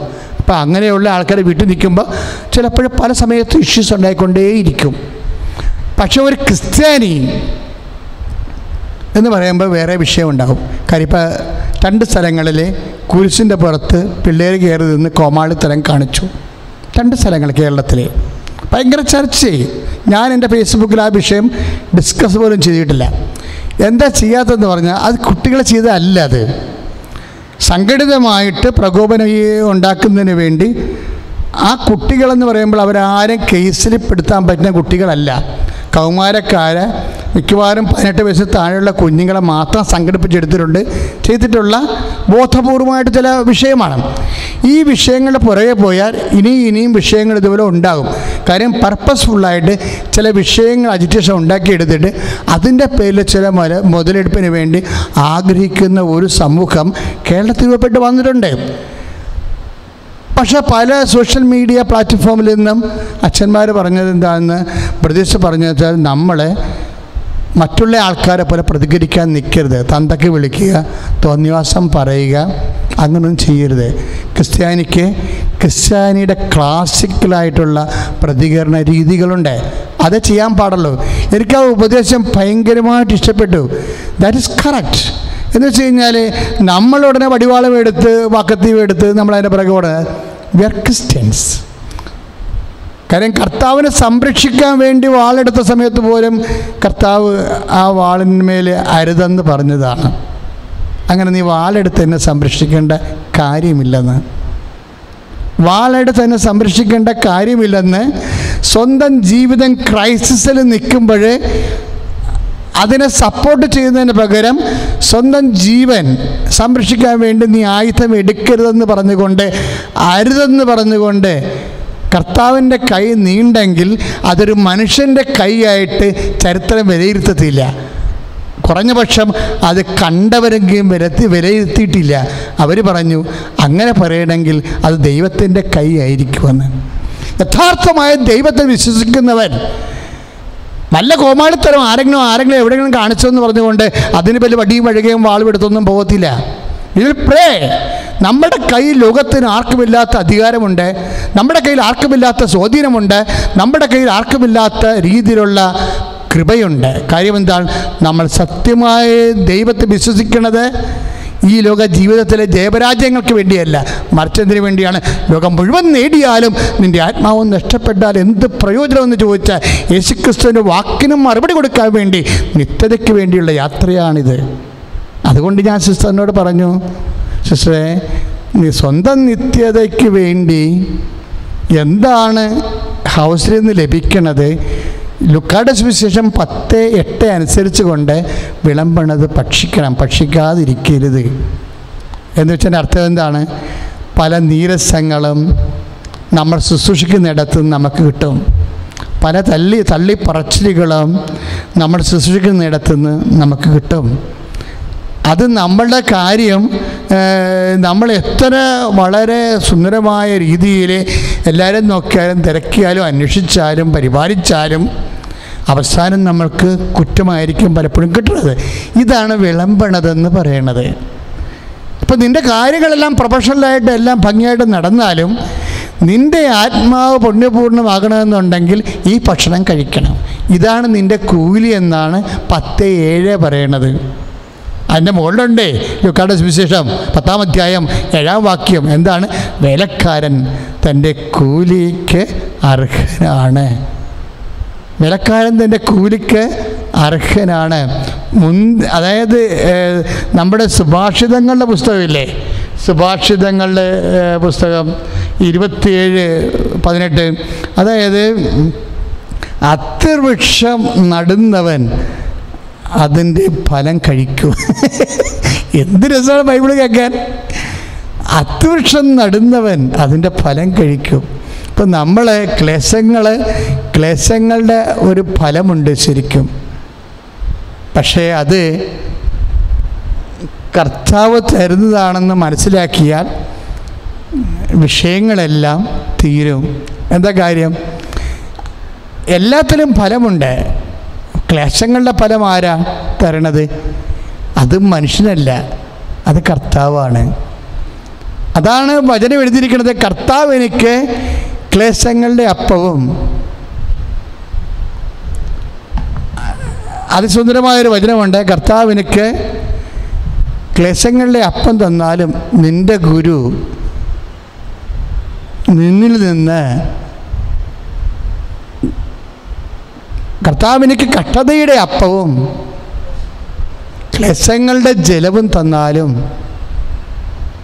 നിൻ്റെ ഗുരു നിന്നിൽ നിന്ന് മറഞ്ഞിരിക്കുകയില്ല. ശ്രുതികട ഹല്ലേലൂയ. യേശുവേ സ്തോത്രം. ഹല്ലേലൂയ. യേശുവേ നന്ദി. ഹല്ലേലൂയ ഹല്ലേലൂയ ഹല്ലേലൂയ. ഐസയ 30:20 തിരുവചനം ഞങ്ങൾ ശ്രുതികട ഹല്ലേലൂയ. ഹല്ലേലൂയ ഹല്ലേലൂയ ഹല്ലേലൂയ. യേശുവേ നന്ദി. ഹല്ലേലൂയ ഹല്ലേലൂയ ഹല്ലേലൂയ. യേശുവേ സ്തുതി. ഹല്ലേലൂയ ഹല്ലേലൂയ ഹല്ലേലൂയ ഹല്ലേലൂയ ഹല്ലേലൂയ ഹല്ലേലൂയ ഹല്ലേലൂയ. യേശുവേ നന്ദി. യേശുവേ സ്തുതി. കഷ്ടങ്ങൾ സാരമില്ല, കണ്ണുനീർ സാരമില്ല, കഷ്ടങ്ങൾ സാരമില്ല, കണ്ണുനീർ സാരമില്ല. നിത്യതേജസിംഹനമോർത്തിടുമ്പോൾ ഞൊടി നേരത്തേക്കുള്ള കഷ്ടങ്ങൾ സാരമില്ല, കണ്ണുനീർ സാരമില്ല. നിത്യതേജസിംഹനമോർത്തിടുമ്പോൾ ഞൊടി നേരത്തേക്കുള്ള കഷ്ടങ്ങൾ സാരമില്ല, കണ്ണുനീർ സാരമില്ല. പരിശുദ്ധ പരമദിവ്യകാരുണ്യത്തിന് ആരാധനയും സ്തുതിയും പുകഴ്ചയും ഉണ്ടായിരിക്കട്ടെ. അപ്പോഴേ കഷ്ടങ്ങളുടെ അപ്പം തന്നാൽ നമ്മൾ ഐസയ 30:20 ഇപ്പോൾ വായിച്ചതുപോലെ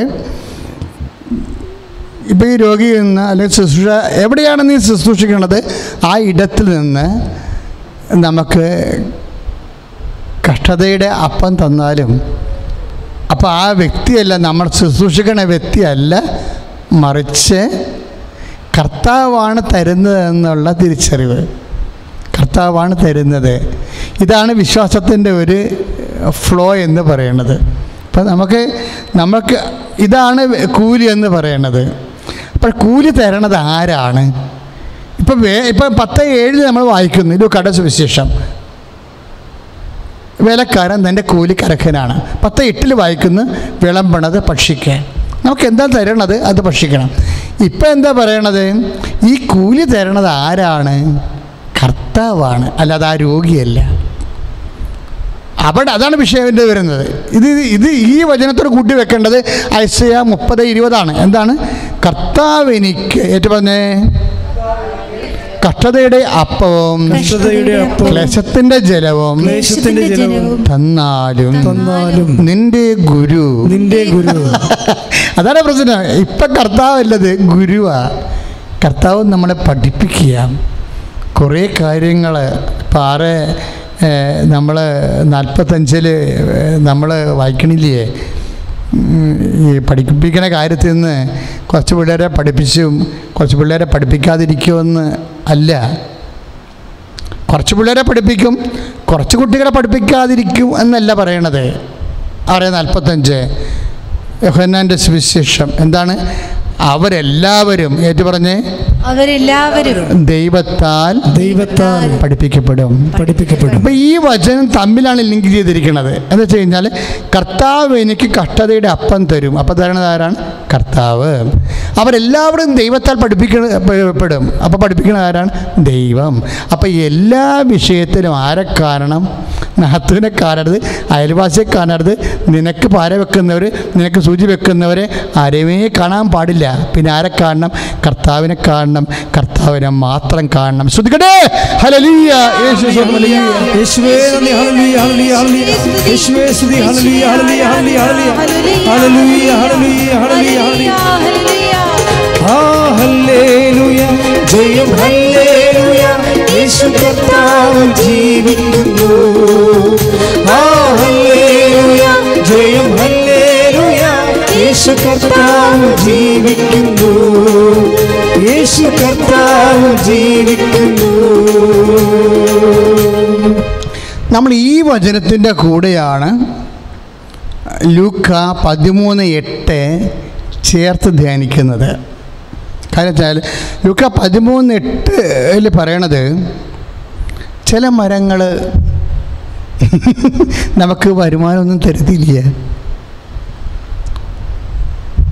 ചില മരങ്ങൾ നമുക്ക് വരുമാനമൊന്നും തരത്തില്ല എന്നാണ് പറയണത്. അപ്പം അതുകൊണ്ട് അത് കൃഷിക്കാരൻ ചോദിക്കും, അത് വെട്ടിക്കളയട്ടെ എന്ന് ചോദിക്കുമ്പോൾ യജമാൻ്റെ കൈ ഉയരും, അരുതെന്നും പറഞ്ഞുകൊണ്ട്. വെട്ടണ കാര്യം പറയുമ്പോൾ എപ്പോഴും കർത്താവിൻ്റെ കൈ ഉയരും, അരുത്. നമുക്കെപ്പോഴും ഇങ്ങനെ ഒഴിവാക്കണം. നമുക്ക് ബുദ്ധിമുട്ടുണ്ടാക്കുന്ന, വിഷമമുണ്ടാക്കുന്ന വ്യക്തികൾ, സംഭവങ്ങൾ, സാഹചര്യങ്ങൾ ഇതെല്ലാം ഒഴിവാക്കണമെന്നും പറഞ്ഞുകൊണ്ട് നമ്മൾ വെട്ടാൻ വേണ്ടി കൈ ഉയർത്തുമ്പോൾ കർത്താവെതിരെ വരും. വെട്ടണ്ട, നിൽക്കട്ടെ എന്ന് പറയും. നമുക്ക് ഒരു അവസരം തരാമെന്ന്, നമുക്കൊരു അവസരം കൂടി കൊടുക്കാം. അവസരങ്ങൾ കൊടുക്കണ ദൈവം. കർത്താവിൻ്റെ പഠനങ്ങളിൽ ഏറ്റവും വലിയ ഒരു സംഭവമാണ്. നമ്മൾ ക്ഷമയെന്നാണ് അതിനെ പറ്റി പറയണത്. ചുമ്മാ ക്ഷമയെന്നും പറഞ്ഞാൽ റെഡ്യൂസ് ചെയ്യേണ്ട ആവശ്യമില്ല. ദൈവം നമുക്കൊരു അവസരം, ഇവിടുത്തെ ദൈവം ഒരു അവസരം എന്തിനാണ് കൊടുക്കുന്നത്? ഇപ്പോൾ നമ്മൾക്ക് ഇപ്പോൾ വരുമാനം ഇല്ലാത്ത വിഷയം വെച്ച് കഴിഞ്ഞാൽ അവിടെ ഉദ്ദേശിക്കുന്നത് നമുക്ക് അനുകൂലമായി, നെഗറ്റീവല്ല, പോസിറ്റീവായിട്ടുള്ള വരുമാനമാണ്. പോസിറ്റീവായിട്ട് വരുമാനമില്ലാത്ത നമുക്ക് സന്തോഷം ഉണ്ടാക്കുന്ന, സൗഖ്യം ഉണ്ടാക്കുന്ന, വളർച്ച, ഭൗതിക വളർച്ച ഉണ്ടാക്കുന്ന ഒരു ഗുണവും ഇല്ലാത്ത വിഷയങ്ങൾ ചെയ്യില്ല. ഇപ്പം ഞാൻ ചില സമയത്ത് കർത്താവിനോട് ചോദിച്ചിട്ടുണ്ട്, കർത്താവ് ഈച്ചനെ എന്തിനാണ് സൃഷ്ടിച്ചതെന്ന് ചോദിച്ചിട്ടുണ്ട്. എനിക്ക് സാധനം കാണുമെങ്കിൽ അരിച്ചിട്ടുണ്ട്. അതുകൊണ്ടാണ് ചില സമയത്ത് ഈ പാമ്പ് വർഗ്ഗങ്ങൾ എന്തുമാത്രമാണ് ഇതിനെ കാണുന്നത്. കാരണം ഒരു പാമ്പ് കടിക്കണ പേടിയല്ല, ഇതിനെ കാണാൻ തന്നെ ഒരു വൃത്തികേടാണ് ഈ സാധനത്തിന്. അപ്പം ഞാൻ കർത്താവിനെ ചോദിക്കും, കർത്താവ് ഈ പാമ്പിനെയൊക്കെ ഒഴിവാക്കി എന്തിനാണ് സൃഷ്ടിച്ചെന്ന് ചോദിക്കും. അപ്പം നമുക്കിങ്ങനെ എന്തെങ്കിലും നമുക്കിഷ്ടമില്ലാത്തതിനെ ഒഴിവാക്കണമെന്നുള്ള ഒരു രീതിയാണ്. നമുക്കിഷ്ടമില്ലാത്ത കുഞ്ഞിനെ അബോർട്ട് ചെയ്യണമെന്ന്, അതൊരു മെൻറ്റാലിറ്റിയാണ്. അല്ല, അത് മനുഷ്യൻ്റെ അടിസ്ഥാനപരമായൊരു മെൻറ്റാലിറ്റിയാണ്. നമുക്കിഷ്ടമില്ലാത്തതിന് അവസരം നിഷേധിക്കണമെന്ന്, നമുക്കിഷ്ടമില്ലാത്തതിന് അവസരം നിഷേധിക്കണം എന്ന് വെച്ചാൽ നമുക്ക് സുഖവും താല്പര്യവും സന്ധിപ്പും സമാധാനവും സന്തോഷവും സമ്പത്തും അധികാരവും പേരും തരാത്ത ഒന്നിനെയും വെച്ച് പൊറുപ്പിക്കരുത് എന്നുള്ള മനുഷ്യൻ്റെ അടിസ്ഥാനപരമായ നിലപാടിന് എതിരെയാണ് ക്രിസ്തു. അതാണ് കുരിശെന്ന് പറയുന്നത്. കുരിശ് കാണുമ്പോൾ തന്നെ നോക്കുമ്പോൾ എന്തിൻ്റെ എതിരാണല്ല, എതിർചിഹ്നമാണല്ല കുരിശ്. അപ്പം നമ്മളെ സംബന്ധിച്ചിടത്തോളം നമുക്ക് സുഖം, നമുക്ക് സംരക്ഷണം, നമുക്ക് സമ്പത്ത്, നമുക്ക് അധികാരം, നമുക്ക് സന്തോഷം, നമുക്ക് സുരക്ഷിതത്വം, നമുക്ക് പേര്, നമുക്ക് പെരുമ, ഇങ്ങനെ തരാത്ത എല്ലാ സാഹചര്യങ്ങളും വ്യക്തികൾക്കും അവസരം നിഷേധിക്കുക എന്നുള്ള നിലപാടാണ് ലോകത്തുള്ള നിലപാട്. ഈ നിലപാടിനെതിരാണ് ഈശോ പറയണത് 13:8 അതവിടെ നിൽക്കട്ടെ എന്ന് പറയണത്. ഒരു പക്ഷേ നമുക്കൊന്നുകൂടി ട്രൈ ചെയ്യാം, നാളെ കുറച്ചുകൂടി മെച്ചമായിരിക്കും. അയ്യോ, എന്നാ ഒരു വചനമാണ് കർത്താവിൻ്റെത്. അതായത് നാളെ കുറച്ചുകൂടി മെച്ചമായിരിക്കുമെന്ന് മനുഷ്യരാശിയുടെ ഹൃദയത്തിലേക്ക് ദൈവയുടെ മനുഷ്യാവതാരം ചെയ്തപ്പോൾ വിട്ടിട്ട് പോയ വിത്തതാണ്. നാളെ ഇന്നിങ്ങനെയാണെങ്കിൽ വിഷമിക്കണ്ട, നാളെ നിന്റെ ജീവിതം, നിന്റെ വീട്, നിന്റെ ഭാവി കുറച്ചുകൂടി മെച്ചമായിരിക്കും. ശ്രുതിക്കട്ടെ, ഹല്ലേലൂയ, ഹല്ലേലൂയ, ഹല്ലേലൂയ, യേശുവേ നന്ദി, ഹല്ലേലൂയ, ഹല്ലേലൂയ, ഹല്ലേലൂയ, യേശുവേ സ്തുതി, ഹല്ലേലൂയ, ഹല്ലേലൂയ, ഹല്ലേലൂയ, ഹല്ലേലൂയ, യേശുവേ നന്ദി, ഹല്ലേലൂയ, ഹല്ലേലൂയ, ഹല്ലേലൂയ, ഹല്ലേലൂയ. യേശു നല്ലവൻ, അവൻ വല്ലവൻ, അവൻ ദയയോ എന്നുമുള്ളത്. യേശു നല്ലവൻ, അവൻ വല്ലവൻ, അവൻ ദയയോ എന്നുമുള്ളത്. പെരുവെള്ളത്തിൻ ഇരച്ചിൽ പോലെ സ്തുതിച്ചിടുക നാം അവന്റെ നാമം. പെരുവെള്ളത്തിൻ ഇരച്ചിൽ പോലെ സ്തുതിച്ചിടുക നാം അവന്റെ നാമം. ഹല്ലേലൂയ, ഹല്ലേലൂയ, ഹല്ലേലൂയ, ഹല്ലേലൂയ. മഹത്വവും ജ്ഞാനവും സ്തോത്രവും ബഹുമാനം ശക്തിയും ബലവും യേശുവിന്. ആമേൻ. മഹത്വവും ജ്ഞാനവും സ്തോത്രവും ബഹുമാനം ശക്തിയും ബലവും യേശുവിന്. നാളെ കുറച്ചുകൂടി മെച്ചമായിരിക്കും എന്ന് പറയുന്ന ദൈവത്തിൻ്റെ അവസരം കൊടുക്കുന്ന അപ്പൻ്റെ കാത്തിരിപ്പിൻ്റെ മാനസികാവസ്ഥയില്ലേ, അതാണ് ദൈവം മനസ്സെന്ന് പറയുന്നത്. ശരിക്കും നമ്മളൊന്ന് ധ്യാനിച്ച് നോക്കിയാലേ നമ്മളീ ധൂർത്തപുത്രൻ എന്ന നെഗറ്റീവായിട്ട് പറയുന്ന ഒരു കഥയില്ലേ, അതിലെന്താ ശരിക്കും പറഞ്ഞാൽ എൻ്റെ അടിയൊഴുക്ക് എന്താണ്? ഒരവസരം കൂടി കൊടുക്കണം, മകനാകാൻ ഒരവസരം കൂടി. അയ്യോ എന്ത് രസമാണ് കേൾക്കാൻ. മകനാകാൻ ഒരവസരം കൂടി കൊടുക്കണ പിതാവിൻ്റെ കഥയാണത്. അവനൊരു അവസരം ചോദിച്ചില്ല, അവസരം ചോദിച്ചില്ല. അവൻ പറഞ്ഞു, അപ്പാ അബദ്ധം ഒത്തിരി വന്നു പോയപ്പാ എന്ന് പറയും. അവൻ കണ്ണുനീരോടെയാണ് പറയണത്, എല്ലും കോലുമായെന്ന് പറഞ്ഞത്. അപ്പാ ഒത്തിരി അബദ്ധങ്ങൾ വന്നു പോയപ്പാ, ഒരബദ്ധം തന്നെയാണ് എൻ്റെ ജീവിതം. എങ്കിലും ഈ വേലിക്കെട്ടിന് ഉള്ളിലേ നിൻ്റെ വേലക്കാരനാകാൻ ഒരവസരം. അയ്യോ എന്തൊരു ചോദ്യമാണ് അവൻ്റെ. അപ്പാ അബദ്ധങ്ങൾ വന്നുപോയപ്പാ, എങ്കിലും നിൻ്റെ വേലിക്കെട്ടിനുള്ളിൽ ഒരു വേലക്കാരനാകാൻ ഒരവസരം.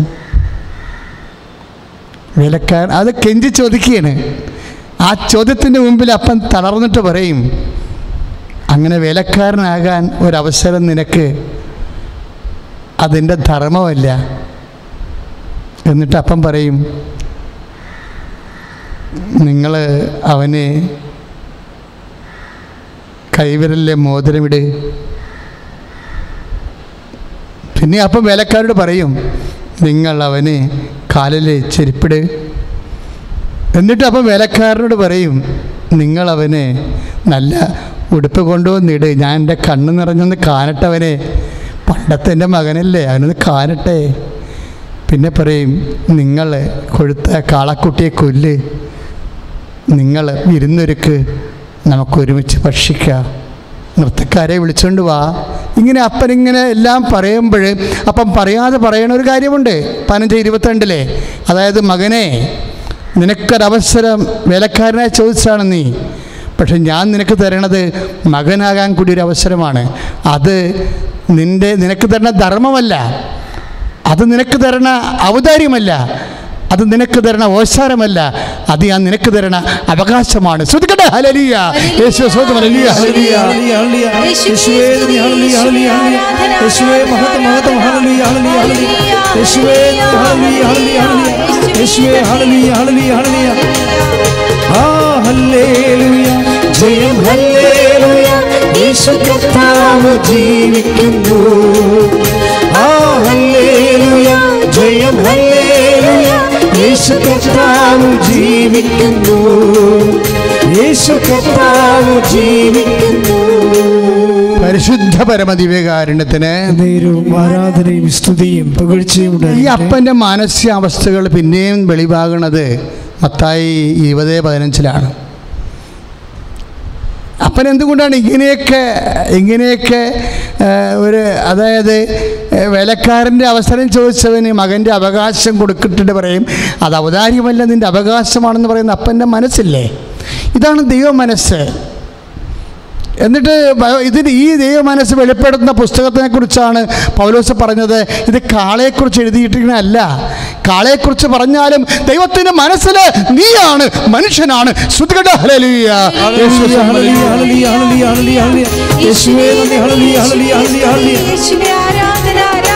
അനുഗ്രഹത്തിൻ അധിപതിയേ അനന്തകൃപാ പെരുന്നതിയേ, അനുഗ്രഹത്തിൻ അധിപതിയേ അനന്തകൃപാ പെരുന്നതിയേ, അനുദിനം നിൻ പദഗതിയേ അടിയണു നിൻ കൃപനദിയേ, അനുദിനം നിൻ പദഗതിയേ അടിയണു നിൻ കൃപനദിയേ. പരിശുദ്ധ പരമദിവ്യകാരുണ്യത്തിന് ആരാധനയും സ്തുതിയും പുകഴ്ചയും ഉണ്ടായിട്ട്. നിങ്ങൾക്ക് ഒരു കാര്യം അറിയാവോ? ഈശോയ്ക്ക് ഭയങ്കര പ്രണയമായിരുന്നു. ആരോട്? അപ്പായോട്. ഈശോ സംസാരിക്കണ മൊത്തം കാര്യം അപ്പയെക്കുറിച്ചാണ്. നമ്മൾക്ക് മനസ്സിലാകത്തില്ല പെട്ടെന്ന്. പിതാവെന്നൊന്നും പേരൊന്നും പറയത്തില്ല. എന്നിട്ട് ചോദിക്കും, ഞാൻ ഉദാരനായത് നിമിത്തം. അപ്പൻ്റെ ഔദാര്യത്തെക്കുറിച്ച് പറഞ്ഞതിന് ശേഷം പിന്നീട് നമ്മൾ 10:15 വരുമ്പോഴേ, മത്തായി 10:15 വരുമ്പോൾ എന്താ വായിക്കണത്? ഞാൻ ഉദാരനായത് നിമിത്തം നിങ്ങൾ അസൂയപ്പെടുന്നു, എനിക്കുള്ളത് എനിക്കിഷ്ടമുള്ളവർക്ക് കൊടുത്തുകൂടെ എന്ന്. ഇതെല്ലാം ഈ ധൂർത്തപുത്രൻ്റെ കഥയോട് ആ അവകാശം നൽകുന്ന, അവസരം നൽകുന്ന പിതാവിൻ്റെ മനസ്സിനോട് ചേർത്ത് വെക്കേണ്ടതാണ്. ഈ ദൈവത്തിൻ്റെ ഔദാര്യത്തിലേക്കാണ് നമ്മൾ വിളിക്കപ്പെട്ടിരിക്കുന്നത്. അപ്പായെക്കുറിച്ച് ഈശോയ്ക്ക് ഭയങ്കരമായി ഉള്ള ഒരു ഐഡിയ ഉണ്ടായി. അപ്പായെ അനുഭവിച്ചിട്ട് പറഞ്ഞത്, നിങ്ങൾക്ക് അപ്പായെ അറിയാമോ? എൻ്റെ മനസ്സിലൊക്കെ എപ്പോഴും പറയും, ഞാൻ കുരിശ് തൂങ്ങാം, മരിക്കാം, എന്നെ അവർ തുപ്പുകയോ ആട്ടുകയോ കൊത്തുകയോ ചവിട്ടുകയോ എന്ത് വേണേലും ചെയ്തോട്ടെ. പക്ഷേ എൻ്റെ മനസ്സ് പറയണതേ, മക്കളെ, എൻ്റെ അപ്പാനെ പോലെ നിങ്ങളായെങ്കിലെന്നാണ് ഞാനങ്ങനെ ആശിക്കണമെന്ന് പറയും. Be perfect as your heavenly Father is perfect. എൻ്റെ സ്വർഗ്ഗസ്ഥനായ പിതാവ് പരിപൂർണനാണെന്ന്. ഈശോ അനുഭവിച്ച അപ്പനാണത്. എൻ്റെ സ്വർഗ്ഗസ്ഥനായ പിതാവ് പരിപൂർണനാണ്. അതുപോലെ നിങ്ങളും പരിപൂർണരായിരിക്കണം. ശ്രുതിയുടെ ഹല്ലേലൂയ. 5:48 ശ്രുതിയുടെ ഹല്ലേലൂയ.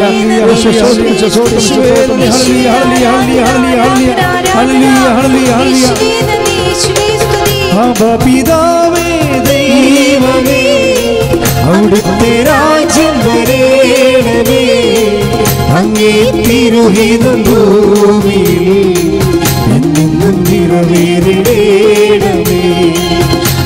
പിതാവേ ദൈവമേ, അവിടുത്തെ രാജ്യം വരേണമേ, അങ്ങേ തിരുഹിതം ഭൂമിയിൽ എന്നെന്നും നിറവേറിടേണമേ.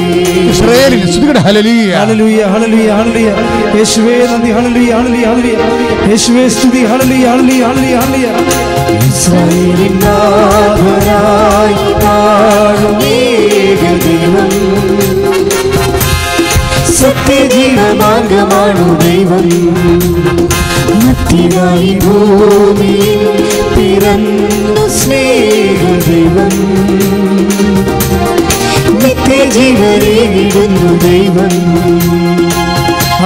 പിതാവേ ദൈവമേ, അവിടുത്തെ രാജ്യം വരേണമേ, അങ്ങേ തിരുഹിതം ഭൂമിയിൽ എന്നെന്നും നിറവേറിടേണമേ. ഒരുമിച്ച് പാടാം. ഇസ്രായേലിൻ നാഥനായി വാഴും ഏകദൈവം, സത്യജീവമാർഗ്ഗമാണു ദൈവം, മധ്യനായി ഭൂമിയിൽ പിറന്നു സ്നേഹദൈവം, നിത്യജീവനേകിടുന്നു ദൈവം. പിതാവേ ദൈവമേ, അവിടുത്തെ രാജ്യം വരേണമേ, അങ്ങേ തിരുഹിതം ഭൂമിയിൽ എന്നെന്നും നിറവേറിടേണമേ.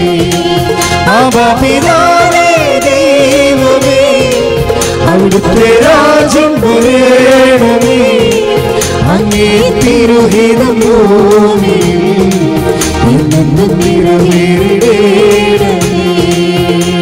പരിശുദ്ധ പരമദിവ്യകാരുണ്യത്തിന് ആരാധനയും സ്തുതിയും പുകഴ്ചയും ഉണ്ടായിരിക്കട്ടെ. കർത്താവിൻ്റെ വചനം വളരെ ഹൃദ്യമായി ഈശോ നമുക്ക് പകർന്നു തന്നു. നമ്മൾ രോഗസൗഖ്യ പ്രാർത്ഥനയിലേക്ക് പ്രവേശിക്കുകയാണ്. കൃപാസനത്തിൻ്റെ അൾത്താര പരിശുദ്ധ അമ്മ ജീവനോടെ പ്രത്യക്ഷപ്പെട്ട അൾത്താരയിലാണ് ആരാധന നടത്തുന്നതുകൊണ്ട് തന്നെ നിങ്ങളുടെ ഓരോ സങ്കടങ്ങൾക്കും അമ്മയുടെ നിരന്തരമായ മാധ്യസ്ഥം ഉണ്ടതിൻ്റെ തെളിവ് കൃപാസനത്തിൻ്റെ യൂട്യൂബിലെ സാക്ഷ്യങ്ങൾ കേട്ടാൽ മനസ്സിലാകും. സാക്ഷ്യം നിലക്കാത്ത, അപ്പനുറങ്ങാത്ത വീടെന്ന് പറഞ്ഞ പോലെ സാക്ഷ്യം നിലക്കാത്ത അൾത്താരയാണിത്. കാര്യം എന്താണ്? അമ്മ നിരന്തരം മധ്യസ്ഥം വഹിക്കുന്നത് കൊണ്ടാണ്. ഈശോ ഇടപെടാവുന്ന വിഷയങ്ങളിലും ഇടപെടാൻ പാടില്ലാത്ത വിഷയങ്ങളിലും ഒക്കെ ഇടപെട്ടുകൊണ്ട് മക്കൾ ലൈവിൽ തന്നെ കയറി വന്ന് സാക്ഷ്യം പറയാൻ വേണ്ടി വരുന്നവരുടെ എണ്ണം ഈ ലോക്ക്ഡൗൺ കാലത്ത് ഗൂഗിൾ മീറ്റിൽ എന്തുമാത്രമാണ് വരണത്. എന്ത് സന്തോഷത്തോടും ആശ്വാസത്തോടും അവരത് പറയണത്. അതുകൊണ്ട് ഞങ്ങളെപ്പോഴും ജനങ്ങളുടെ വേദനകളുമായിട്ടാണ്, ജനങ്ങളുടെ ഭാരങ്ങളുമായിട്ടാണ് മുമ്പിൽ നിൽക്കുന്നത്. കാരണം എന്താണെന്ന് വെച്ച് കഴിഞ്ഞാൽ ലോകത്ത് അവൻ മാത്രമേ പറഞ്ഞിട്ടുള്ളൂ. എന്താണ് പറഞ്ഞത്? നമ്മുടെ ഭാരങ്ങൾ ആണ് അവൻ ചുമന്നത്, നമ്മുടെ രോഗങ്ങൾ ആണ് അവൻ വഹിച്ചത്. ഭാരങ്ങൾ ചുമക്കാനും രോഗങ്ങൾ വഹിക്കാനും അവൻ മനുഷ്യൻ്റെ അവതാരത്തിലെത്തുമ്പോഴേ അവൻ പറഞ്ഞു, അധ്വാനിക്കുന്നവനെ, ഭാരം വഹിക്കുന്നവനെ എൻ്റെ അടുക്കൽ വരിക. എന്നിട്ട് അവൻ പറഞ്ഞു, അവസാന കാലം വരെ ഞാൻ നിങ്ങളോടുകൂടി ഉണ്ടായിരിക്കും, അവസാന കാലം വരെ ഞാൻ നിങ്ങളോട് ഉണ്ടായിരിക്കുമെന്ന് അരുളിച്ചതവൻ. അർത്ഥവത്തായിട്ട് വാക്ക് പാലിക്കുന്നതാണ് അൾത്താരയിൽ പരിശുദ്ധ കുർബാനയുടെ ആരാധന സാന്നിധ്യമെങ്കിൽ ഭാരം വഹിക്കേണ്ട, ഭാരം എടുത്തു വെക്കേണ്ട, രോഗങ്ങൾ ഏൽപ്പിക്കേണ്ട സ്ഥലമാണിത്. അത് മനസ്സിലാക്കിക്കൊണ്ട് തന്നെ അമ്മയുടെ മധ്യസ്ഥത്തിലെ കർത്താവിൻ്റെ കൃപയിൽ മക്കൾ സ്തുതിക്കട്ടെ, സ്തുതിക്കട്ടെ, സ്തുതിക്കട്ടെ, സ്തുതിക്കട്ടെ.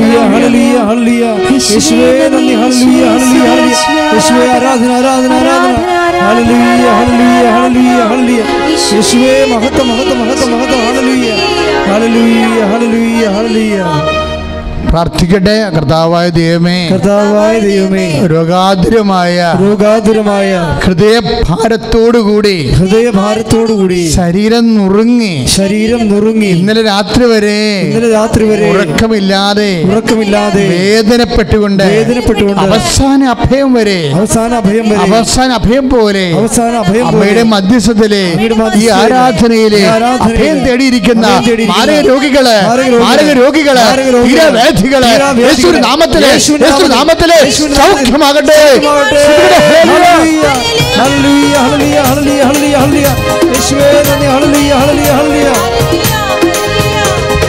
രോഗമെല്ലാം മാറിടട്ടെ, കഷ്ടമെല്ലാം നീങ്ങിടട്ടെ. രോഗമെല്ലാം മാറിടട്ടെ, കഷ്ടമെല്ലാം നീങ്ങിടട്ടെ. തിരുമുറിവിനാൽ സുഖപ്പെടട്ടെ, തിരുമുറിവിനാൽ സുഖപ്പെടട്ടെ. സ്നേഹത്തോടെ പാടുക. രോഗമെല്ലാം മാറിടട്ടെ, കഷ്ടമെല്ലാം നീങ്ങിടട്ടെ. രോഗമെല്ലാം മാറിടട്ടെ, കഷ്ടമെല്ലാം നീങ്ങിടട്ടെ. തിരുമുറിവിനാൽ സുഖപ്പെടട്ടെ, തിരുമുറിവിനാൽ സുഖപ്പെടട്ടെ. താങ്ങിയെന്നെ തിരുരക്തത്താൽ കഴുകരുസേ, തിരുക്കരത്താൽ താങ്ങിയെന്നെ തിരുരക്തത്താൽ കഴുകരുസേ. പെരുമഴക്കോ തീയട്ടെ, പെരുമഴക്കോ തീയട്ടെ. യേശുവിന്റെ രക്തം, യേശുവിന്റെ രക്തം, യേശുവിൻ തിരുരക്തം, യേശുവിന്റെ രക്തം, യേശുവിന്റെ രക്തം, യേശുവിൻ തിരുരക്തം. മക്കളെ, ആശ്വാസത്തോടെ അടിവയറ്റ് കൈവെക്കുക. ആശ്വാസത്തോടു കൂടി. എന്തിനാണെന്നറിയും അടിവയറ്റ് കൈവെക്കാൻ പറഞ്ഞിരിക്കുന്നത്? അടിവയറ്റിൽ ഉണ്ടാകുന്ന മുഴുവൻ രോഗങ്ങളെ കർത്താവ് സ്പർശിക്കുന്ന സമയമാണിത്. കർത്താവ് പറഞ്ഞതിന് ശേഷമാണ് ഞാൻ നിങ്ങളോട് അങ്ങനെ പറഞ്ഞിരിക്കുന്നത്, അല്ലാതെ വെറുതെ ഗണിച്ച് പറഞ്ഞതല്ല.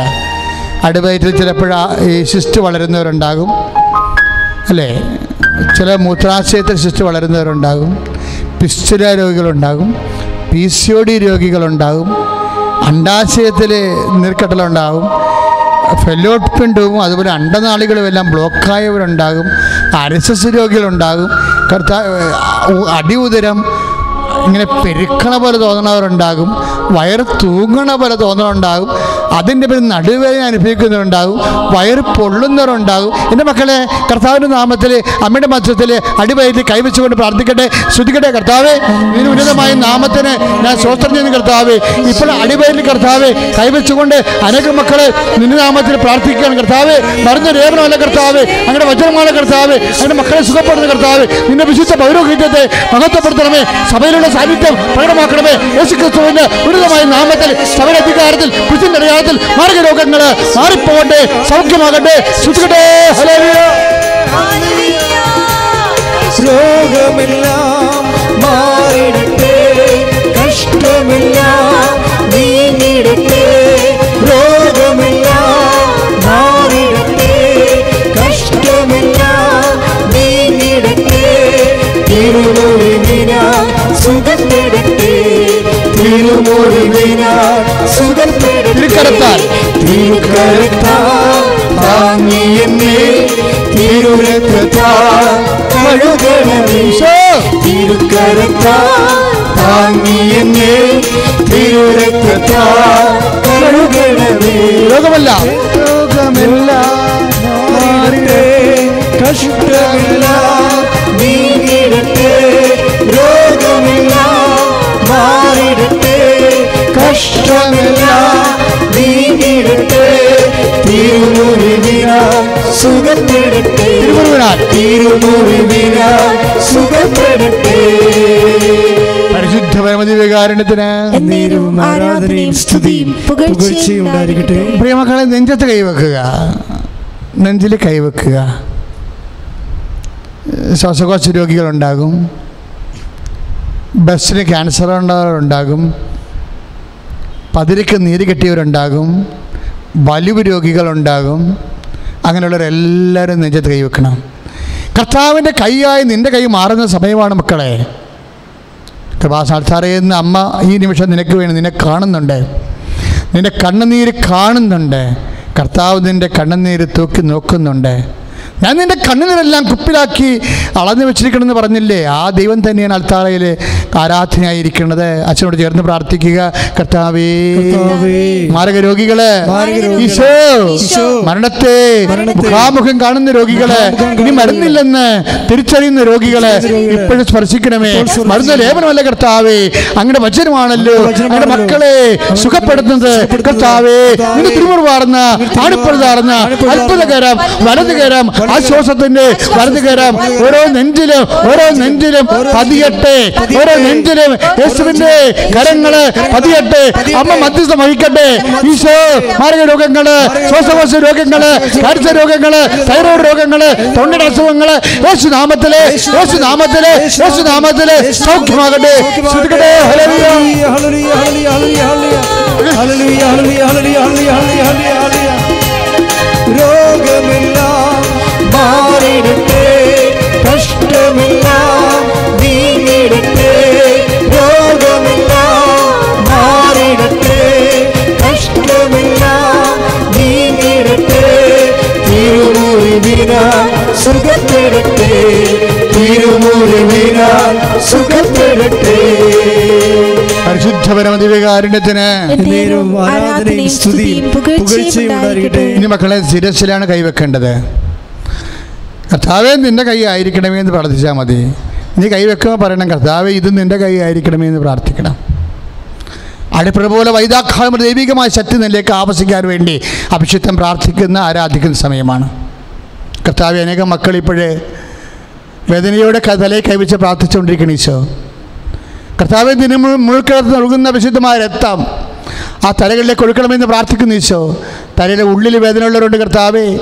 കർത്താവെ, തലയുടെ ഉള്ളിലെ മസ്തിഷ്കങ്ങളിലെല്ലാം കർത്താവ് രക്തോട്ടം കുറയുള്ളവരുണ്ട്. കർത്താവെ, അവിടെയും ശിഷ്ടമുള്ളവരുണ്ട്. കർത്താവെ, പലതരത്തിൽ രോഗങ്ങളുള്ളവരുണ്ട്. കർത്താവെ, ഈശോ, അവരെല്ലാം നീ സ്പർശിക്കണമേ. കണ്ണിന് കാഴ്ചക്കുറവുള്ളവർ, ചെവിക്ക് കേൾവിക്കുറവുള്ളവർ, നാക്കിൻ്റെ രോഗികൾ, കർത്താവെ, തൊണ്ടയുടെ രോഗികൾ, യേശു ക്രിസ്തുവെ, ഈ നിമിഷം കർത്താവ് നിൻ്റെ ഉന്നതമായ നാമത്തെ മഹത്വപ്പെടുത്തണം. കർത്താവെ, ഈശോ, സഭയുടെ സാന്നിധ്യം പ്രകടമാക്കണമേ. കർത്താവെ, നിന്റെ വിശുദ്ധ പൗരോഹിത്യത്തെ മഹത്വപ്പെടുത്തണം. കർത്താവെ, അമ്മേ പരിശുദ്ധമേ ദേവമാതാവേ, ഇപ്പോഴും മധ്യസ്ഥം വഹിക്കണമേ. സീതസിൻ്റെ രോഗങ്ങൾ, വാതരോഗങ്ങൾ, ഉള്ളംകാലം മുതൽ ഉക്ക് കർത്താവെ, ഉള്ളം ഉച്ചുവരെയുള്ള രോഗങ്ങൾ, പാൻക്രിയാസ് രോഗങ്ങൾ, ഷുഗർ രോഗങ്ങൾ, കരരോഗങ്ങൾ, ലിവർ രോഗങ്ങൾ, കർത്താവെ, ഇപ്പോൾ സ്പർശിക്കണമേ. നടുവ് രോഗങ്ങൾ, കിഡ്നി രോഗങ്ങൾ ഇപ്പോൾ സ്പർശിക്കണമേ. ത്വക്ക് രോഗങ്ങൾ ഇപ്പോൾ സ്പർശിക്കണമേ. യേശുവിന്റെ നാമത്തിൽ മാർഗ രോഗങ്ങൾ ഇപ്പോഴേ യേശുവിന്റെ നാമത്തിൽ, കർത്താവിന്റെ കുരിശിന്റെ നാമത്തിൽ, കുരിശിന്റെ ശക്തിയാൽ സൗഖ്യമാകട്ടെ. ശ്രുതികട്ടെ. ഹല്ലേലൂയ, ഹല്ലേലൂയ, ഹല്ലേലൂയ, ഹല്ലേലൂയ. യേശുവേ,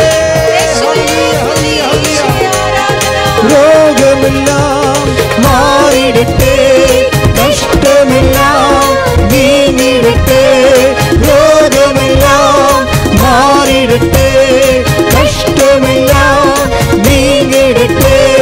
തിരുമുറിവിനാൽ സുഖപ്പെടട്ടെ, തിരുമുറിവിനാൽ സുഖപ്പെടട്ടെ. പരിശുദ്ധ പരമദിവ്യകാരുണ്യത്തിന് ആരാധനയും സ്തുതിയും പുകഴ്ചയും ഉണ്ടായിരിക്കട്ടെ. പ്രിയമക്കളെ, കൃപാസനത്തിൻ്റെ അൾത്താരയാണ്. 2004 ഡിസംബർ 7-ാം തീയതി ഈ അൾത്താരയിലാണ് അമ്മ ജീവനോടെ പ്രത്യക്ഷപ്പെട്ടുകൊണ്ട് ദുരന്തം ഉണ്ടാകാൻ പോകുന്നു പ്രാർത്ഥിക്കണമെന്ന് പറഞ്ഞത്. അന്ന് മുതൽ ഇന്നുവരെ ദുരന്തങ്ങളിലൂടെ നമ്മൾ കടന്നു പോവുകയാണ്.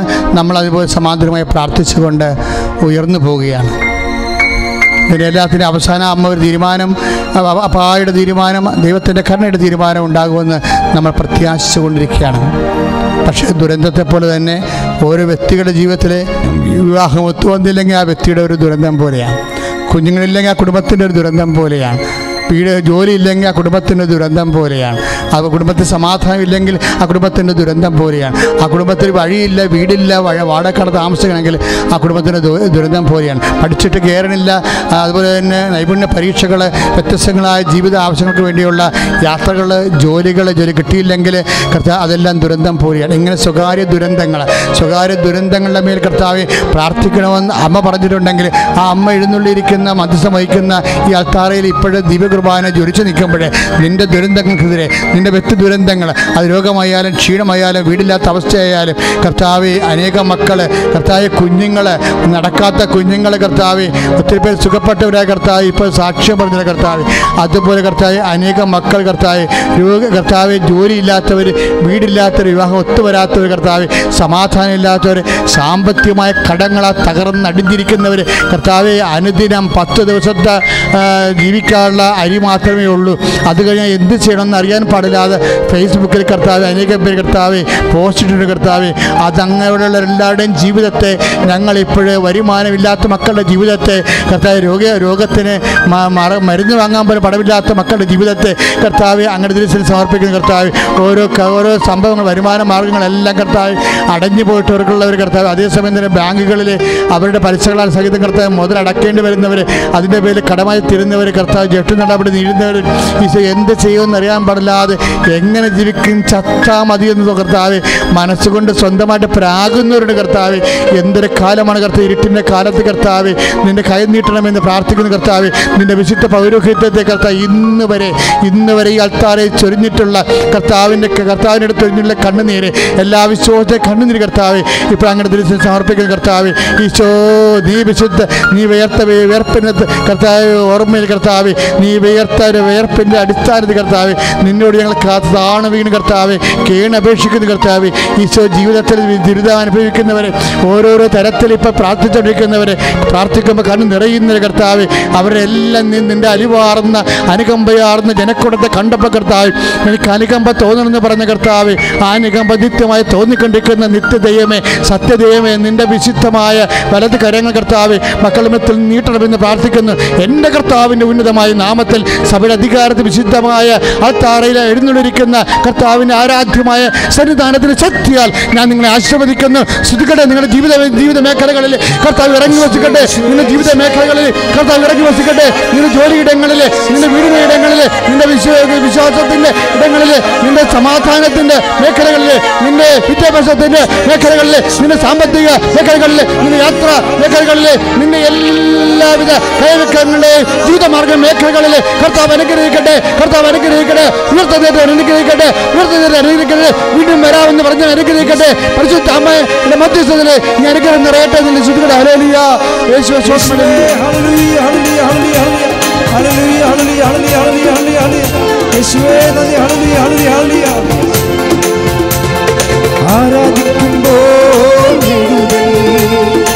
ആരാധിക്കുമ്പോൾ സൗഖ്യം, ആരാധിക്കുമ്പോൾ വിടുതൽ, ആരാധിക്കുമ്പോൾ സൗഖ്യം, ദൈവം തേടി ആത്മാവിൻ സമാധാന സന്തോഷം ദാനമായവൻ ദൈവം തേടി ആത്മാവിൻ സമാധാന സന്തോഷം ദാനമായവൻ പരിശുദ്ധ പരമദിവ്യകാരുണ്യത്തിന് ആരാധനയും സ്തുതിയും പുകഴ്ചയും ഉണ്ടായിരിക്കട്ടെ. പ്രിയമുള്ളവരെ, സമാപന ആശീർവാദം സ്വീകരിക്കുന്ന സമയമാണ്. എന്തെങ്കിലും മൗനമായി പ്രാർത്ഥിക്കാനുണ്ടെങ്കിൽ സമയമുണ്ട്, ഇപ്പോൾ പ്രാർത്ഥിക്കണം. എന്തെങ്കിലും കർത്താവിനോട് മൗനമായി സങ്കടപ്പെടാനും ഭാരപ്പെടാനും ഉണ്ടെങ്കിൽ അമ്മ നിന്നെ നോക്കുന്നുണ്ട്. പരിശുദ്ധ അമ്മ വഴി നിങ്ങളുടെ വേദനകൾ ഈശോയ്ക്ക് സമർപ്പിച്ചുകൊണ്ട് ആശീർവാദം സ്വീകരിക്കുക. കൃപാസനത്തിൻ്റെ ആരാധനയുടെ ലിങ്ക് നിങ്ങളെ എല്ലാവർക്കും ഷെയർ ചെയ്യണം. ഇപ്പം തന്നെ ഷെയർ ചെയ്യണം. നമുക്ക് ദൈവത്തിന് വേണ്ടി ചെയ്യാവുന്ന ഏറ്റവും വലിയ ശുശ്രൂഷയാണത്. അറിയാത്തവരറിയാൻ വേണ്ടി, എൻ്റെ അക്കൗണ്ടിലുള്ളവരെല്ലാം ഈ ആരാധനയിൽ പങ്കെടുത്ത് അനുഗ്രഹം പ്രാപിക്കാൻ വേണ്ടി, അവരെ ആശീർവദിച്ചുകൊണ്ട് നീ കർത്താവിന് വേണ്ടി ഈ പുണ്യപ്രവൃത്തി ചെയ്യണം. എന്നിട്ട് പറയണം, കർത്താവേ, എൻ്റെ ഈ ഷെയറിങ് കാരണം അങ്ങേ അറിയാത്തവരറിഞ്ഞ് അങ്ങേ അനുഗ്രഹിക്കാൻ, അനുഗ്രഹം സ്വീകരിച്ച് ആത്മരക്ഷ നേടാൻ ഇടയാക്കണമെന്ന് പ്രാർത്ഥിച്ചുകൊണ്ട് സുവിശേഷ വേല പോലെ നീ ഷെയർ ചെയ്യണം. ഇപ്പോഴേ നവംബർ 1 നമ്മുടെ അതിമനോഹരമായ രീതിയിൽ 30 ലക്ഷത്തോളം ജനങ്ങൾ ഇപ്പം തന്നെ കൂടെ പ്രാർത്ഥിച്ചുകൊണ്ട് അഖണ്ഡ ജപമാല മഹാറാലി എന്ന് പറഞ്ഞ പ്രാർത്ഥന പ്രയാണം 31 പരിശുദ്ധ അമ്മയിൽ വിലംബം പ്രാപിച്ച അമ്മ പരിശുദ്ധ ഈശോമിശിഹാ വഴി പരിശുദ്ധ പിതാവിന് ദൈവപിതാവിന് സമർപ്പിക്കുന്ന വലിയ കാലങ്ങളിലേക്ക് നമ്മൾ കടക്കുകയാണ്. നിങ്ങൾ ജപമാലയിൽ മുറുകെ പിടിക്കുക, പ്രാർത്ഥനയിൽ നിലനിൽക്കുക. ലോകമിഷന് വേണ്ടിയും കൊറോണയെ ലോകത്തുനിന്ന് പൂർണ്ണമായി പിന്തിരിഞ്ഞ് മനുഷ്യ മാനസാന്തത്തിൻ്റെയും ദൈവ അറിവിൻ്റെയും ജീവിതത്തിലേക്ക് ഇപ്പോൾ തിരിച്ചു വരാൻ വേണ്ടി പ്രാർത്ഥിക്കണം. നവംബർ 1 മുതൽ അതിനേക്കാൾ വലിയൊരു ശുശ്രൂഷ ആരംഭിക്കുകയാണ്. ജപമാലയുടെ കൂടെ തന്നെ വീട്ടിലൊരു ദിവ്യസക്രാരി 24 മണിക്കൂറും ദിവ്യകുർബാന നിത്യകവാടം തുറന്നുകൊണ്ട് ദിവ്യകുർബാന നിത്യാരാധന എവർ ലൈവ്. നിൻ്റെ മൊബൈൽ തുറക്കുമ്പോൾ 24 മണിക്കൂറും ജീവനോടെ നിൻ്റെ കണ്ണുനീരും നിൻ്റെ വിഷമവും വേദനയും ഏറ്റുമേടിച്ച് നിന്നെ ആശ്വസിപ്പിക്കാൻ അൾത്താരയിലെ ദിവ്യകുർബാന പ്രതിഷ്ഠിക്കപ്പെട്ട് ആശ്വാസത്തിൻ്റെ വലിയ ദിനങ്ങൾ നമുക്ക് തുടങ്ങാൻ പോവുകയാണ്. കേരളത്തിലുള്ള പ്രധാനപ്പെട്ട അഭിഷിക്തരെല്ലാം ശുശ്രൂഷ ചെയ്യുന്നവരെല്ലാം 150 ശുശ്രൂഷകരാണ് ഈ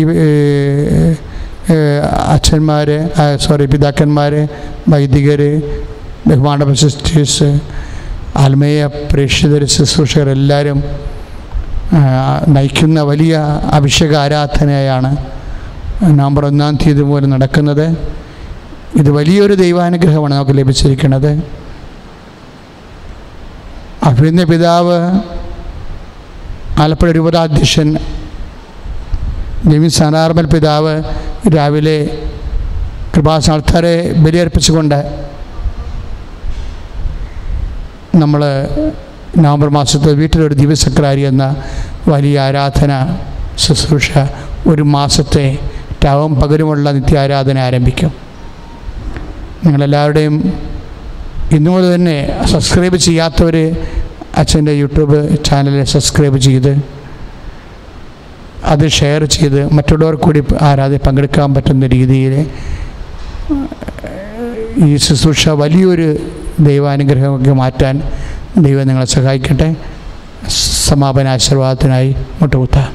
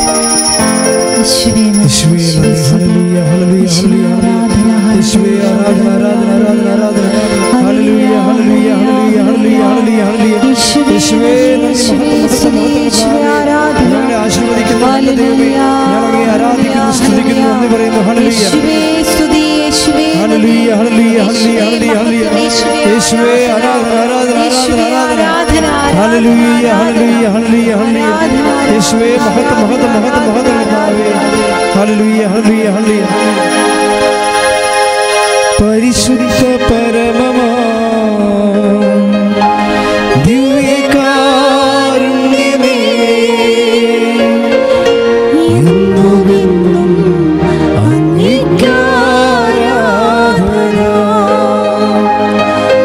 പരിശുദ്ധ പരമമാ ദിവ്യകാരുണ്യമേ